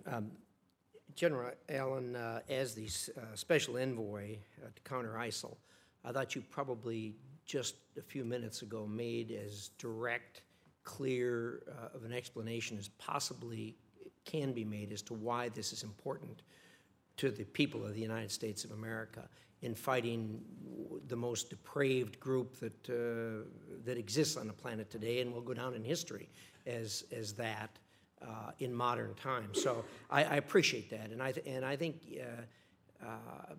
we all need to be more articulate in why this is important to America and to Americans. So I appreciate that. The second point that you made, and I think that most Americans don't fully appreciate, and that is you described the military might of the United States. And I couldn't agree with you more. Most Americans don't understand just how powerful this country is when it comes to military might, and how far we exceed every other nation on the face of this planet. And that is, it isn't by a little bit. It's by a tremendous amount. No one can stand to us if it comes to that. We don't want it to come to that. We're not that kind of people. We want people to mind their own business and to go about their lives and to do good things and be humanitarian about it. But we occasionally get in a position where we wind up having to do something. And I think that certainly ISIL is something that's demanding more and more of our attention in that regard, and it's unfortunate, but it's a fact of life. The problem with what you, the extension of what you have just said is because we have this military might, it begs the question of, so what? If everyone else in the world is convinced that we will not pull the trigger, what difference does it make? And I can't tell you how much I have the feeling that the Russians are convinced of that. After watching what they did so brazenly this late summer, July and August, in Syria, and coming in and doing what they have done, they have got to be convinced we're not going to pull the trigger. Here we have a group that we have chosen to support, as you have described, not to support to make, to do certain things, but certainly to defend themselves. The Russians have come in, and as they have always done, they've used deception and denial, and they have attacked the very group that the United States of America has put under at least this umbrella that Ann Patterson has just described of defense.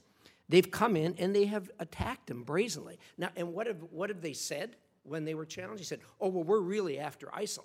Well, you know, and I know, because you've seen the same material that I have, that their minimal attacks on ISIL are window dressing when it comes to what they're doing. I mean, they are beating the heck out of Assad's opposition. That's what they have done.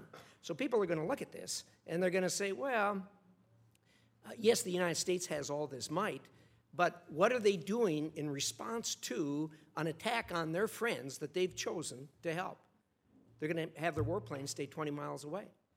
I mean, I suspect if you were in charge there, you wouldn't let that happen. But that's where we are with this situation, and something's got to change. You guys are in charge of this. I don't know how you're going to do it, but something has got to change. One of the problems we have, I think, is the fact that there is probably, and I've got to be careful how I say this, but there's been at least some acknowledgments in some areas that the White House feels that their legal ground may be tenuous. And I know, Secretary Patterson, you've just said this isn't your bailiwick and you can't answer the question, and I'm sure that's true also with you, General Allen. Senator Kaine has been a real leader on this issue, and that is, before we can make these kinds of decisions, we got to know what kind of legal ground we're standing on. And there are two legal issues here involved. Number one, making war on Assad, who we have said we want to see removed. Well, by what international standard or law are we saying we can do that? Here you have a country that's set up. Now, first of all, there isn't anybody that disagrees that Assad's a bad guy and should go. But you still got to have legal authority to do that. And I've yet to hear a clear legal description of how we can justify doing that. I think that issue's got to be resolved if we are going to continue to be a nation of laws as we claim we are. And secondly, and just as importantly, is the legal question of by what authority is the second branch of government doing this? Senator Kaine has been eloquent in his descriptions of reticence on a lot of our part that this resolution from way back is being used to now use military force in Syria. I mean, this is a long, long way from what was authorized to be used against al-Qaeda way back when. And I think that's got to be resolved. I think once those two are resolved, I think there's going to be a much clearer path forward to getting a tactic and a way of accomplishing the goals that you've set. I think the administration has been clear in their goal. They want Assad to go. They want peace in Syria. But we ain't getting there. And so I think these two legal questions have got to be resolved. Well, my time's almost up. Let me just conclude with this. Secretary Patterson, with all due respect, and I mean that sincerely, I've heard you now over the last couple of days talk about how overstated the influence of Russia is in the region, and more importantly, how overstated it is as to how quickly their abilities and their respect is growing in the region. And you deny this by just saying, well, it's your opinion that that's overstated. With all due respect, everything around you, all the media, all the people we meet with in the region, very much counter this. I quoted to you what a former ambassador from Saudi Arabia said yesterday that directly counters what you've said, and you poo-pooed that and said, oh, well, he doesn't speak for Saudi Arabia anymore. I think this is a dangerous, dangerous position for the United States to be in if they are taking the position that, oh, this is going to go away. This isn't a big problem. So with that, my time's up. Thank you, Mr. Chairman. I appreciate your time. Thank you. The one question that I hope we'll get to at some point, the comments you made at the first part of your statement, I agree with strongly. But Europe, which is being decimated, if you will, by the refugees, seems to not share our concerns. I mean, they very tepidly, if at all, are even involved in trying to deal with the issue of ISIS and ISIL. Almost no involvement in Syria. So it's fascinating to me that relative to our involvement, and it's just, that to me is fascinating. But with that, Senator Markey. Thank you, Mr. Chairman, very much. General Allen, can you talk a little bit about the attitudes of the Shiite leaders of Iraq in terms of reincorporating Sunnis into the leadership in the country? We all know now that the single biggest mistake was the Bush administration decision to just remove not just the generals in the Army, but all officers that had anything to do with ensuring that there would be some continuity. You know, this de-Baathification was taken so far that it polarized the Sunni community. And so we know that the hand-picked leader, the Shiite leader, Maliki, back in 2006, that he unfortunately harbored those same sentiments and treated the Sunni population in a way that only continued, the acceleration of that sense of isolation that the Sunnis have in that country. So give us a little bit of an update right now in terms of, let's take Tikrit. As Sunnis return to Tikrit, are they now allowed to assume leadership roles in the government in Tikrit? And could you give us kind of an outline of what those leadership roles might be that they've been given, if that is in fact happening? It's an important question because it goes to the issue ultimately of reconciliation, which is, if you will, the social human aspect of what we're seeking to do in a material sense, which is to restore the territorial integrity of Iraq. We have to do that in a human manner as well. My wife was the chief of behavioral medicine at the National Institutes of Health, and she always said there's two choices in life. One is reenactment, very bad, leads to escalation. The other is reconciliation. Will you hear the other side? And countries are like individuals. That's right. They have the same pathologies, and in the absence of ongoing interventions, the underlying pathology almost invariably recurs. So if you could give us a little summary of Tikrit, what has happened since the Sunnis have begun to repopulate? I'll take the question, but I'll answer it as well because I want to give you some statistics. Okay, good. And I don't have those off the top of my head. But Tikrit is an example of where we would love to see the entire conflict end up. First of all, there is a Sunni provincial governor in Salah ad-Din who has worked in partnership with Prime Minister Abadi in the process both of the recovery of Tikrit, but also now the repopulation of Tikrit. We, the coalition, worked closely with the Iraqi interagency, led by the Germans and the Emiratis, of course, with the Americans deeply involved in the process, of helping to move funding with the Iraqi government into the repopulation of Tikrit. About 75% of the population has gone home, well over 200,000 of the individuals, primarily Sunni, who were displaced as IDPs from Tikrit. So the process of clearing the city was largely done by PMF and PMF is? Hashd al-Shaabi, the Popular Mobilization Front. Just an acronym test, yep. The Popular Mobilization Force, which are the forces that were called to the fatwa of the Grand Ayatollah last year. And so the Iraqi security forces and the PMF cleared Tikrit, which is largely a Shia clearing force. Immediately behind that clearing force came in elements of the Sunni police and tribal elements to secure the city, which then permitted the return of the Sunni population, 75%, 215,000 or so by this point. The Iraqi central government lined up, a Shia government, lined up the interagency to provide the restoration of essential services in conjunction with the work of the coalition. And what we see there is, to your point, Senator, where there are difficulties with reconciliation at a legislative level, at the national level, the kinds of return that we get with the right kinds of the sequencing of the support to the Sunni population and the reestablishment of Sunni leadership on the ground creates the effect of reconciliation from So are the Sunnis now running Tikrit? effectively.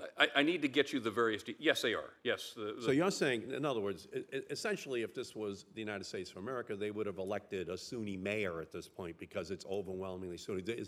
I'm just talking about the functional political leadership inside of that city now Yes. in a larger, confederation with the rest of the country. Is it now Sunni-run effectively, picking up the garbage, the police, By and large, it is. by and large it is? And the intent with Ramadi is to do exactly the same thing. Okay, well, I think that's an important, message to get out, that there is a success story there. But I think perhaps you could give us a more detailed, a written explanation We will do of that. where we are, because I want to go over to you as well, Ambassador Armstrong. By the way, thank you. Thank you both for, Patterson, I'm sorry. You're both great public servants. And I thank you for your work in Pakistan, especially in my work with you. Let's move over to Yemen, if we could, and political reconciliation over there, how you view the Saudis, how you view the likelihood that they could move towards some form of political reconciliation so that we can de-escalate this, this military confrontation that, promises the same kind of results in Yemen that we're seeing in Syria right now. So talk us a little bit about the Saudi Arabians, what their attitudes are, and what we're doing to press them into thinking more about a negotiated resolution politically of this conflict. Yes, Senator. First, let me say that I think there are some hopeful signs under the UN auspices that the Yemenis among themselves will come together in some kind of process. But we talk to the Saudis all the time about this. And when the Secretary was there a few days ago, this was, of course, an issue on the agenda. We have urged the Saudis to improve humanitarian access to Yemen. That is a very urgent priority, and things have become marginally better as more fuel has come in. But, Senator, there are issues that go really to the heart of Saudi Arabia's security, which are the attacks on their border, the cross-border attacks and cross-border incursions. And, of course, we have been assisting them in resisting that and providing certain facilitation so that they can resist that more effectively. But we're very concerned about the situation there. The likelihood of a humanitarian disaster and incipient famine seems very acute. Again, I think we're reasonably optimistic because, frankly, most Saudis understand that this can't go on much longer because it's going to turn the Yemeni population against them. And because they are going to be responsible for rebuilding the country, and it's going to be very costly in terms of both influence and resources. So, I thank you both. And if I could say to you again, General, if you could just tell the Iraqi government how much this committee would like to believe that there's a metric inside of Tikrit and other liberated cities that you can report back to us in terms of the number of public officials, the amount of control, the amount of Sunni, leadership that is unquestioned inside of those cities. That would help us a lot to see that progress was possible. And the same thing is true with the Saudi Arabians, okay? That we need a metric here, that they're actually, moving, in a way that we have evidence in Yemen, and that it's not just going to be a repetition syndrome again, where we're having this Shiite-Sunni thing just play out, and that they are not taking, where they have opportunities, a diplomatic alternative. Thank you, Mr. Chairman. Thank you, Senator Sheen. Thank you, Mr. Chairman. Thank you both for being here today and for your service. I just returned from Germany and Greece, where we got a chance to see firsthand what's happening with the refugees in Europe, and also to talk to them about their perspective on Syria and the Middle East. And I think it's fair to say that the Germans would say that they have been contributing to the effort in the Middle East to fight ISIS. I wonder if one of you could detail, given Senator Corker's raising that concern, if you could detail what exactly our European partners are doing to support the effort against ISIS. We're organized within the coalition along 5 lines of effort. There are a large number of our European partners who have contributed ground forces to the training mission and to the advising mission, and a number of them have contributed aviation assets for strike operations in Iraq primarily, and are considering strike operations in Syria, and the French are striking in Syria along with us. They've also provided leadership to a number of the lines of effort. The counter-narrative is the British are leading that effort, and many of our European partners are participating in working closely on the countering of the narrative of Daesh. The Germans are leading the stabilization effort and are championing the development of the UNDP funding facility for immediate stabilization, which is the money that goes immediately behind the clearing effort to begin to restore essential services. The Germans have been very important to the process of leading that in partnership with the Emiratis. Within the stabilization working group, the Italians have been very forthcoming in volunteering their carabinieri, which are some of the finest police on the planet, and they are leading the training of the Sunni police to be the follow-on force behind the Shia clearing force. That's been an extraordinarily important contribution. The Dutch are co-leading the countering the foreign fighter effort, along with many other members of the coalition, as the Italians are co-leading the effort on countering Daesh finances. And within each one of those lines of effort, there are multiple coalition members, many European members, who are prominent in that process of helping. So our European partners are deeply, deeply embedded and deeply committed inside the coalition to our collective effort ultimately to defeat Daesh.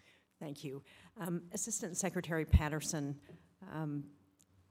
several people have raised the issue of refugees, and I certainly believe that the number and flow of refugees poses a real threat to Europe, to the European Union, and that it's important for us to figure out what we can do to support the efforts with the humanitarian needs and the relocation needs of the refugees. Can you detail what our Gulf partners are doing to help with the refugee crisis? I can certainly say that they have provided very considerable funding to address the refugee crisis, and certainly in the hundreds of millions of dollars. I think the issue you're getting at is the resettlement of some of the Syrian refugees in these Gulf countries. And this is an issue that we have discussed with them any number of times. They argue that they have taken in tens of thousands of these refugees. I think the answer to that is that they are people that are legally there as guest workers and not under refugee status. That's really the distinction. So we continue to have this discussion with them, and of course, if I might say so, we have put well over $4 billion into this effort, primarily in Jordan and Lebanon, which are the two most seriously affected countries. And we continue to, for want of a better word, fundraise with all our allies consistently on this. You all have been quite generous on this issue, too. Well, I certainly agree that Jordan and Lebanon and Turkey have all taken in more than their share of refugees, but for some of the other Gulf countries, Saudi Arabia, UAE, other countries, not only have they not taken in refugees, but they've also contributed, as I understand, only intermittently to the financial need to address humanitarian efforts around the refugees. And so while they may have committed funding, that funding hasn't always been forthcoming. And I would hope that we would do everything possible to try and urge them to join Europe and the rest of the international community in doing everything we can to support the refugees. Ambassador Patterson, you started talking about Tunisia, which is one of the few bright spots in the Middle East in terms of the potential for a functioning democracy. Can you talk about what more we should be doing to support Tunisia? Senator Shaheen, I went to Tunisia about 2 weeks ago, and it was not too long after the terrorist attacks, and the effect of these two attacks on the museum and on the beach with European tourists was absolutely devastating. You could see empty hotels, empty museums, empty planes. So we have to step up our efforts there. And we're stepping up our efforts in terms of loan guarantees and economic assistance. If I might make a plug, we sent to the Congress a greatly enhanced financial package for Tunisia this year. We're trying to help them with economic reforms, and we're trying to help them, very importantly, because this is our this is an area in which we specialize, to build up their security forces and their counterterrorism capacity to identify these terrorist threats. It's going to be hard because they're next door to Libya, and this young man had trained in Libya who committed one of these attacks and was a lone wolf. But our focus, at least in the short run, is on building up their security forces and their counterterrorism capacity. They have over 1 million Libyans in Tunisia at this time. So they're also taking the brunt of these ungoverned spaces, but we'll do everything we can.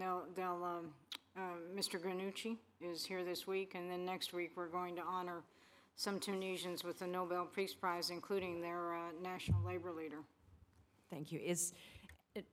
Is our assessment that the biggest threat to Tunisia is the chaos in Libya? Yes, that's our assessment, that it will be spillover from Libya and the terrorist attacks that will emanate from Tunisia. And Tunisia, Senator, has the highest per capita number of jihadis, of extremists in the world per population. So there are also issues in Tunisia with countering violent extremism, with reintegration, with better education and job creation. All these issues we're trying to help on that obviously need urgent attention. Thank you. Thank you, Mr. Chairman. Thank you. Senator Cardin. Once again, we appreciate your service and your patience here today to answer our questions. General Allen, I want to deal with the impact that the Syrian conflict is having on one of our key strategic partners, Jordan, in the region. We've talked about the refugee issues and the impact the refugee issues is having on the humanitarian international crisis, but also on the impact on surrounding countries. Jordan has taken in an extreme number of Syrian refugees. With Russia's military presence now in Syria, the question becomes whether there will be additional destabilizing activities that could increase the number of refugees. This is of particular concern in southern Syria, which has not seen much activity of late, but with the Syrian concern about the strength of the opposition and now being emboldened by Russia's military presence, there's a fear that there could be activity against the civilian population in southern Syria that could very well increase the number of refugees going to Jordan. Do we have a strategy to make sure that one of our key strategic partners, Jordan, has our help in deterring that type of activity in Syria? I'll answer, and if the Ambassador would like to as well, but the answer, Senator, is yes. It is very important to us. The security of Jordan is extraordinarily important to the United States and to the region. We're very attentive to the demographic laydown of the population in southwest Syria, which is directly adjacent to, if you will, the heartland of Jordan. I was just there, just spoke with the head of their intelligence service and also their chief of defense. They're very focused on it. We're also, with them, very focused on this issue. I won't get into the operational details, but I will assure you, Senator, that that is a major point of focus and interest for the Department of Defense and for the Department of State, sir. Good. And I would encourage you to do that. Ambassador Patterson, do you want to?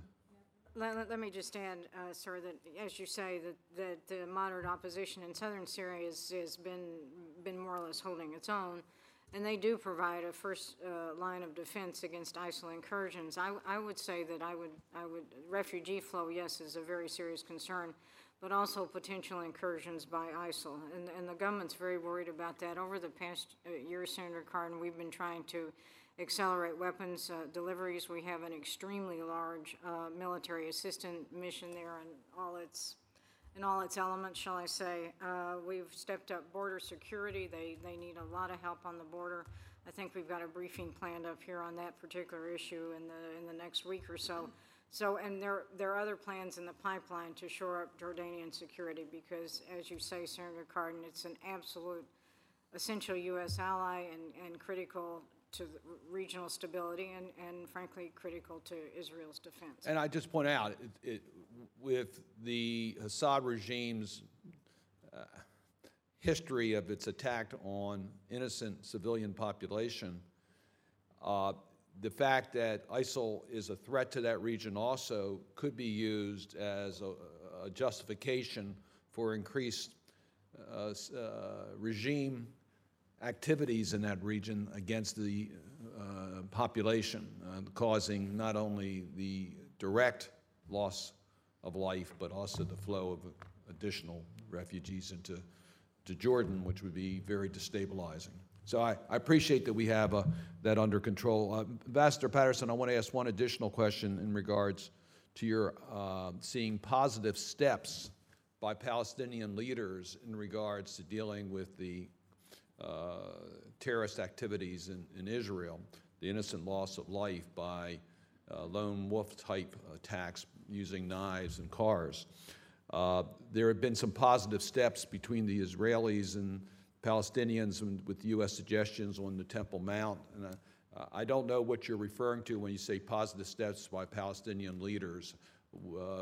Mr. Abbas has been very reticent to condemn the individual attacks in a regular way. Where do you see positive steps by the Palestinian leaders? Well, Senator Cardin, I think the Secretary is in constant contact with President Abbas, and I would agree with you that some of his statements in the last regarding these unsettled times in the Temple Mount Haram al-Sharif have been less than reassuring. But we're constantly in a dialogue with them on these issues and urging them to take a positive role. I think there was progress over the weekend between Jordan and Israel to reduce the tensions on the Temple Mount, and those will play out over the next few weeks. But I can assure you the Secretary is deeply involved with all three players in this effort right now with Jordan and Israel and the Palestinians to move this process forward. Thank you. Thank you, Mr. Chairman. Thank you. Just three quick questions. I wanted, Ambassador Patterson, I wanted to clear up. I know that Senator Risch and Senator Kaine and others talked about legal authorities. But I think what they were referring to, and clarify if you will, when we say there's a debate within the State Department about the legal authorities, you're not talking about the domestic legal authorities relative to Assad. It's international law that you're focused on. Is that correct? Again, I hesitate to go here, but I have been on the periphery, again, of many conversations on this, and there has been a great deal of discussion among our attorneys about just this issue, and that's why I'd like to get them up here to have them discuss on the international law aspects and what I would call some evolving areas. And I would assume that if the administration felt that domestically it needed some authorities to do things, they would come and ask for that. Is that correct? I'm sure that's true, Senator. So I just don't want to leave the impression here that somehow, because you're relying upon the 01 authorization to go against ISIS, that somehow lack of actions here are keeping you from carrying out what you want to carry out in Syria. It's the international law component. No, exactly, Senator. That I didn't, and I certainly didn't mean to imply that. It's the. You're quite correct. It's the ambient of international law that we were discussing. And you see no constraints at present relative to domestic law, and if you felt like international law allowed you to go against Assad for some reason, then you would seek, I assume, domestic authorization to go against Assad because the 01 authorization doesn't authorize you to do that. Senator, I know we would seek from the Congress whatever our specialist in this area told us to seek. And so today, I just want to be real clear about this. Congress in no way is inhibiting the administration's ability to carry out what it seeks to carry out in Syria or in Iraq today. That's my understanding, Senator. Secondly, I just don't want this conversation to go in a direction I don't think is what you intended and certainly not what I am. There's a memorandum of understanding, I understand, that's been developed between us and Israel. We've not seen a copy of it yet. I wonder if you might describe what that memorandum of understanding, what the contents of it are. You mean the one that, there hasn't been one developed, Senator. Are you talking about the Military Assistance Memorandum of Understanding? It doesn't expire until 2018. But I understood that some memorandum had recently been developed between the administration and Israel. That's not correct? That's not correct. I think what you saw in the press was some, there had been some, if I might say, desultory conversations about this, but the discussions haven't really started, and of course the current one is still in effect, which provides for $3.1 billion a year. Yeah. And just on that note, I know that there have been a lot of discussions about us ramping up our, if you will, efforts towards weaponizing other countries in the Middle East. We've got about a $6 billion FMF budget. 3.1 of it goes to Israel. 1.5, I think, roughly goes to Egypt, your former post. Just out of curiosity, so that's, you know, 4.6 billion if I do my math correctly. So how are we allocating those FMF funds in a way that do the things that we talked about at Camp David? Well, most of the Gulf allies, I think they pay cash. Right. And they often go through the FMF system, but they also, FMS system, the Foreign Military Sales System, but they also, to the extent they can, go direct commercial sales with suppliers. Right. But on the FMF, I would say that our FMF budget is limited. I would love to have more for my countries.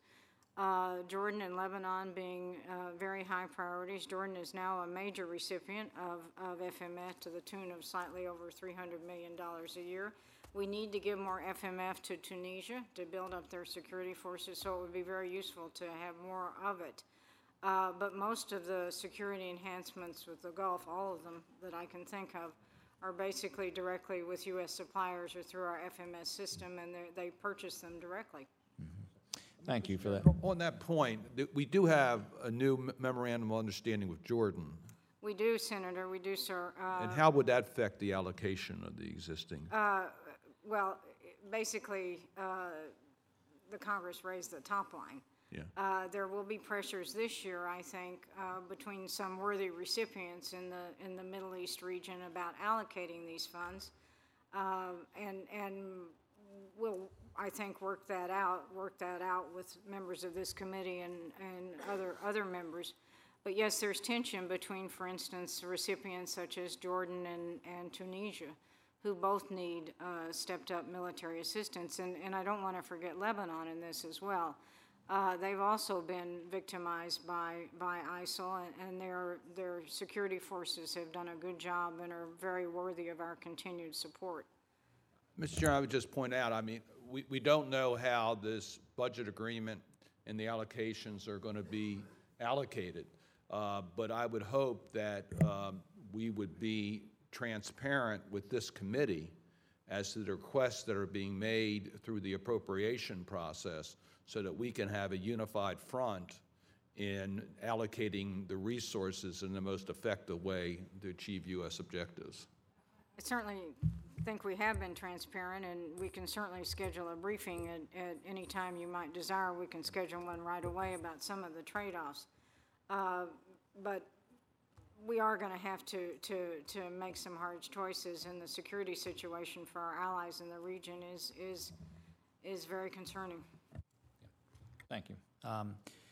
General, just I referenced Europe earlier, and obviously Europe, people have used words. Europe is, the whole context of it is changing because of the refugee crisis. Much of that, the genesis of much of that is coming out of Syria.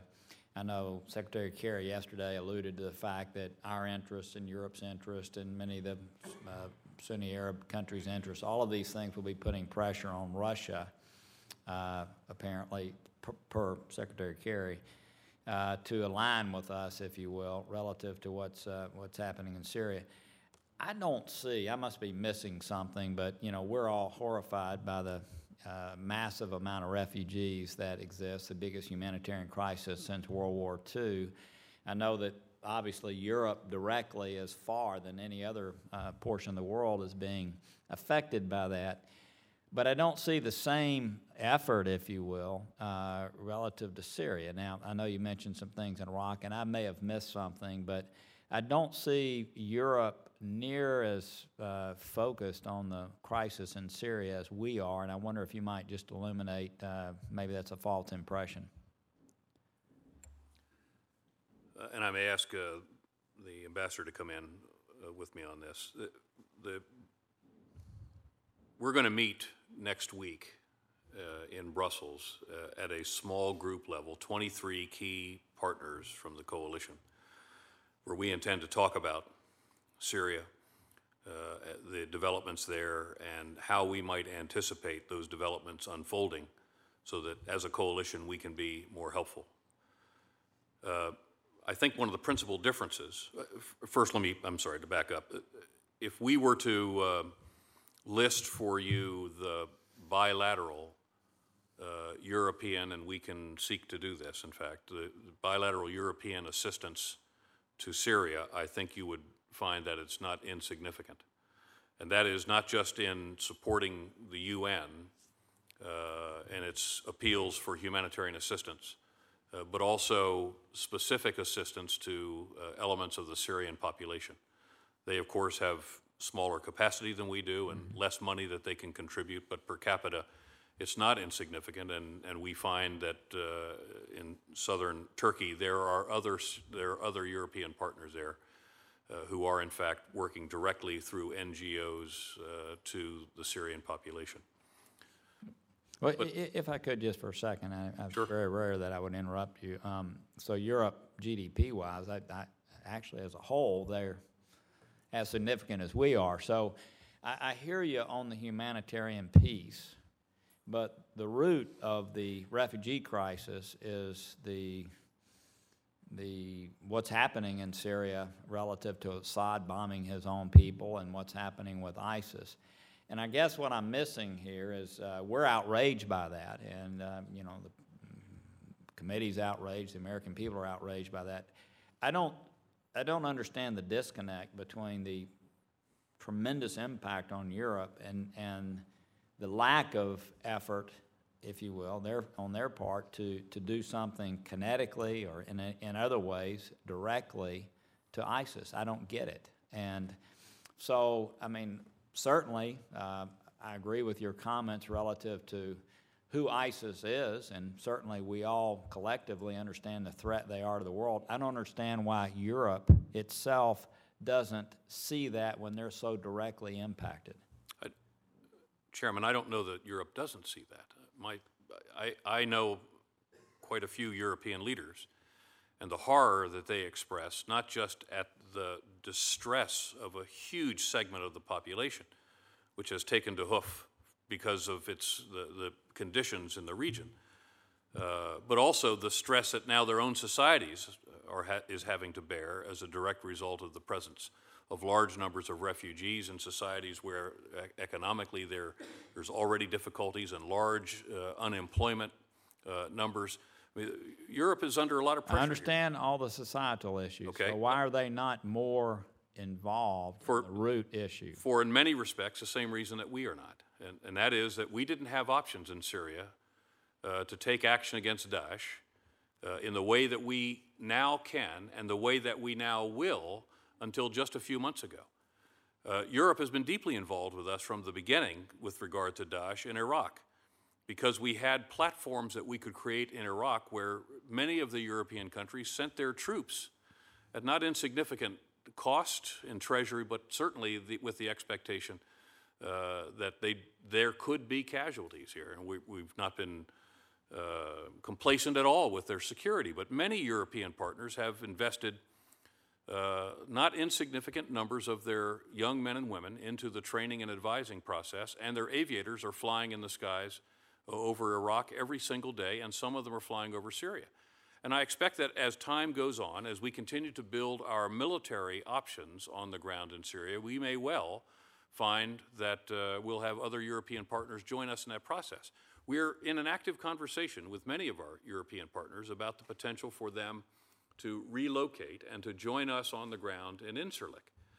That's a base that has become available to us, and while we haven't got answers back, we've just started the process of asking. We would love to see European partners and our Australian colleagues who are with us in all of these fights to join us at Incirlik, because when the time comes for us to really bear down on Daesh in Syria and to close the border with Turkey, it's much easier for us to fly 15 minutes to get to the border or northern Syria than 4.5 hours coming out of the Gulf. Right. And so that conversation is open. The Europeans are considering our request. Whether they do or not, it's a complex answer. It's not just as simple as go to Turkey. They've got bilateral relationships in the Gulf that are old and have been cultivated in order for them to deploy. So I want to be very clear that my sense of the European commitment, both to the coalition writ large, in the sense of expressing the outrage of the community of nations, is loud and it is constant from our coalition partners, but also the tangible, physical, the human commitment and the monetary commitment to the coalition has not been insignificant either.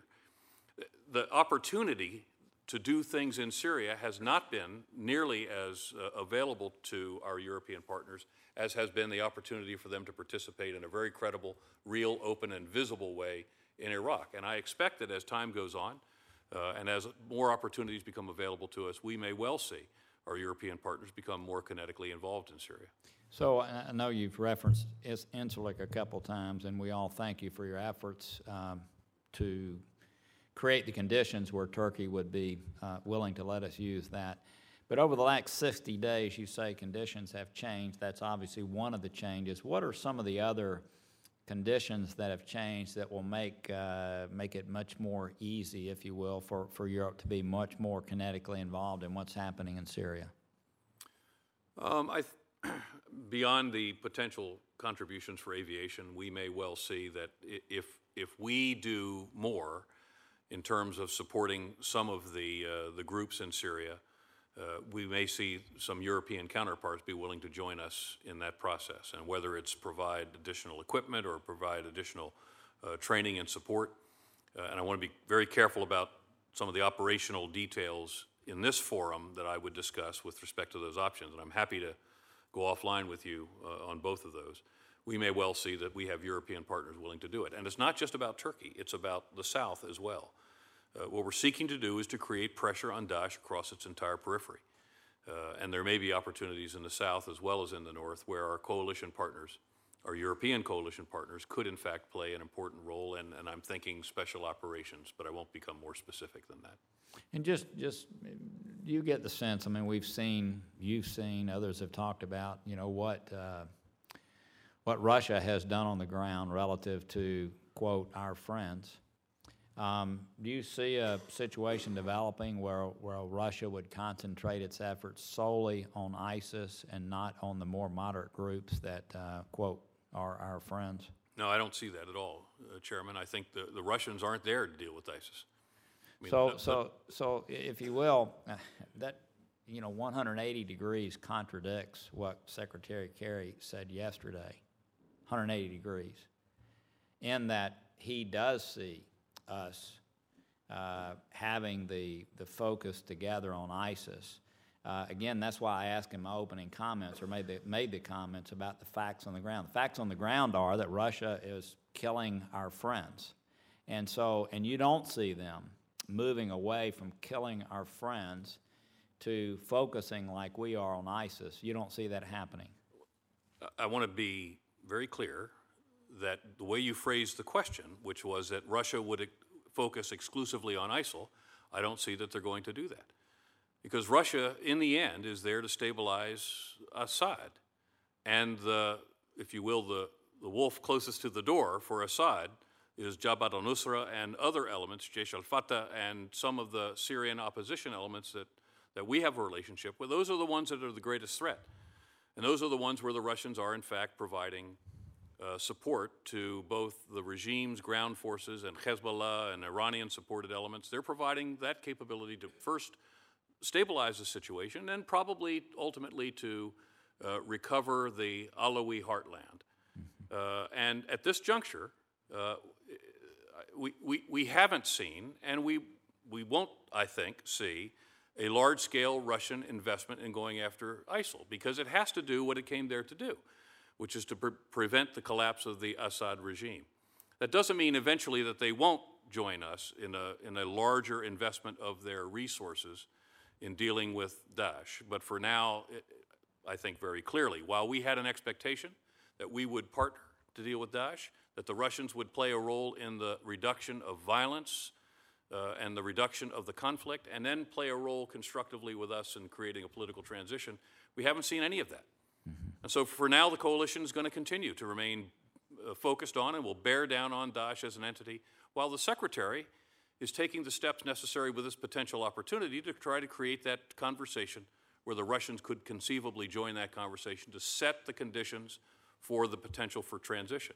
But for now, the Russians have got to do what they came there to do, and that's stabilize Assad. And to do that, they've got to attack those forces that are the greatest threat to Assad. Daesh is somewhere down the pike for them, as far as I'm concerned. And I think that the Russians are going to start feeling some serious pain on this. The regime forces aren't doing that well under Russian close air support. They are underperforming, and I think the Russians are definitely dismayed by the performance of the regime forces under both Russian artillery support and aviation support. There are other elements within the groups within Syria that are beginning to mass their capabilities. As Secretary Carter said yesterday, the Russians are catalyzing a unity between groups that we might not otherwise have wanted to happen. But they're doing it for survival purposes to fight the Russians and to defend themselves against a ground offensive by the regime. And also, we're seeing probably somewhere between 50 and 80,000 refugees that are beginning to emerge because of direct Russian support of the regime elements in Hama and Homs province and Aleppo. I mean, we could see an entire new wave of refugees coming from the Russian incursion here. So this isn't a great strategic move on their part. This is a move to prop up one of their oldest overseas allies, perhaps their only overseas ally at this point, taking Cuba off the table. And they're going to find this to become very, very difficult. Already, the support that they're giving is not providing the kind of outcome that they had wanted. And so they're probably going to find in the very near future, since they're not going to be able to resolve this militarily, that they want to start to think about a political resolution. And that's why it's important for them to seriously consider getting involved in this conversation that the Secretary is trying to set up. He sees this as an opportunity. And I'm in no way at your last public hearing trying to draw you into a conflict with the Secretary. I will say it's my strong impression, and I'll use those words so that it can be challenged, okay? My strong impression is that the Secretary believes that a fundamental first step is for Russia to stop killing those that are our friends. And that's why I've said in the past and said yesterday that the facts on the ground today, which you're alluding to right now, don't lead one to believe that on Friday there's going to be a lot of progress, because there's just such a difference in what their goals are, which I think was said many times here today, but yet maybe wasn't focused on as clearly as we are right now in this conversation. Chairman, I don't disagree with the Secretary's point. I think the Secretary's point is very important. Look, Russia is going to suffer from this incursion in ways they can't even begin to imagine. You know, we thought we had a good handle on what the foreign terrorist fighter access was going to be coming out of Turkey into Syria. Everywhere I have gone in the Gulf, and everywhere I have talked to our Arab partners, every one of them is saying the potential for a re-sparking of the global jihad is enormous as a direct result of this. So when Secretary Kerry says, in order for this to move forward, they've got to stop killing our people, what he's saying is they've got to stop killing the moderate Syrians who are, in fact, the political hope for the future in Syria. We're going to have to deal with al-Qaeda eventually. That's Jabhat al-Nusra. That's a big organization. Right. We're going to have to deal with Daesh. But when the Russians stop killing the moderate Syrian opposition, which is both their hope for the future as well as our hope for the future, then perhaps we can get to where we need to be. But they're going to have to feel some pain on this, and I think they're going to relatively soon. Well, listen, thank you for those clarifications. We appreciate so much your service to our country, for being here today in an open setting, and we do look forward to following conversations even after your retirement to help us think through these issues. I appreciate you being such a tremendous asset to me in this position. I really do. And Ambassador Patterson, we thank you for your continued professional service in the toughest area of the world right now that we're dealing with relative to competing interest. And thank you for being here today in the way you are. With that, the record without objection will remain open through Friday. If y'all would fairly speedily answer any questions that come forward at that time. Without objection, that's the way it'll be, and the meeting is adjourned.